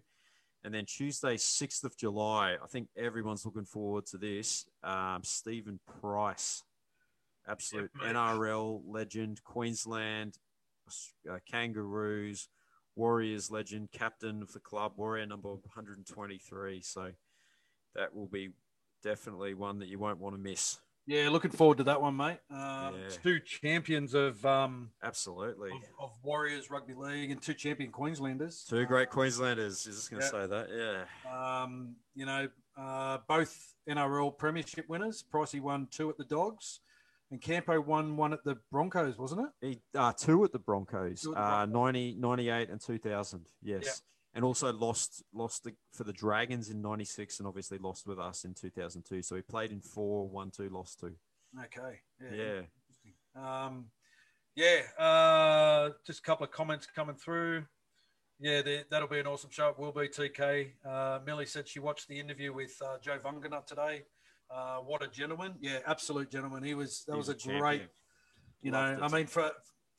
as we said at the beginning of the show, for us to chat to a 95 original, it was awesome. That could only breathe through it. Yeah, that could only be topped, by getting someone like Dean Bell, who was our inaugural Warriors captain, or Tia Ropati, who was the player of the season that year, wasn't he? He was, 95 player of the year. So hopefully we can get Tia on the show at some point. It'd be great to chat to him. Absolutely. I must say a massive shout out to Leighton Swan and Mark Mahi Mandeka, who were over here on the weekend to watch the Warriors play. I got to meet Mahi Man and Lates on Sunday. Was great. I can't wait to meet those guys in person. Mate, great to chat with them. Mahi Man, such a passionate Warriors supporter. Great character. Very funny man. Great sense of humour. Late stirs him up no end as well. Their relationship is just something beautiful to witness. It was great to finally meet Mahi Man. We are planning to get him on the show later in the year to have a bit of a chat with Leighton. So it was great to meet him, and then obviously Lisa Dalton and Daisy, Richard, all the Ricky Gina, all the guys from New Zealand were over here for the weekend as well. So it was great to see all those guys as well. Finally put faces to the names. Yeah, you hear about all these guys. It'd be great to meet them. We want to interact with on a weekly basis through emails and chat. Yeah, no, it's really great. Probably the big one now for me that I haven't met that I really want to meet is TK himself. Yes, of course. We've TK got and Charlie Russ. They're on my list of men that I want to sit absolute down. Legends. You won't meet two better blokes than those guys, honestly. Love those guys. So maybe when we head over next year sometime. Yep. We'll have to. Incidentally, too, I noticed that that the man himself, the Mad Butcher, has had his COVID shots, and I've got a funny feeling he's coming out for that might be the round 25 game against the Titans at the Gold Coast. So that would be great. I can see that happening for sure. Roger's last club game, official game. Before he goes into the semi-finals. Of course, that's what I meant. Club home and away game. You know what I meant. Mate. Another big night. Another good night. The week of shows. Don't forget if you do happen to miss our live show, you can always catch up. Also on Instagram, we have a lot of stuff linked through Instagram and YouTube. We're starting to get a lot of our stuff up on YouTube now. Yeah, that's it. And then if you're one of those people that like to hear our wonderful voices, can't handle looking at our handsome faces, but want to hear our dulcet tones, you can listen to us via the various podcast platforms: Spotify, Apple, Google, Breaker, and Radio Direct. Yeah, bro. Thank you once again, everyone, for joining us. I think next week we've only got the one show, haven't we, mate? Wednesday night. Yeah, we do. Just Wednesday night next week. So, looking forward to that. So hopefully talking about a famous win for the boys. Gets our season back on track, eh? What do we reckon? Absolutely. A famous win by the Warriors and a hat-trick for Kenny Mamalo against the Storm. That's it. A little bit of something for everyone. Absolutely. Thanks everyone for joining us. Really appreciate your feedback, your interaction via the comments, your support. Mate, definitely get tickets now. The tickets are on sale for the Gold Coast game. They went on surprisingly early. It was bizarre. Yeah, very, very early. So we got ours. So make sure you get yours. Don't miss out because that will be a massive crowd there. Yep. Yeah. Catch up with you next week too, TK. Thanks very much for tuning in, mate. Appreciate your support. Appreciate you, bro. Yeah. Thank you, everyone. TK. Yeah. And good night to you, mate. I'll speak to you over the weekend, no doubt. You certainly will. And as we always say, go the Warriors. Go the Warriors. Cheers, guys. Cheers, brother.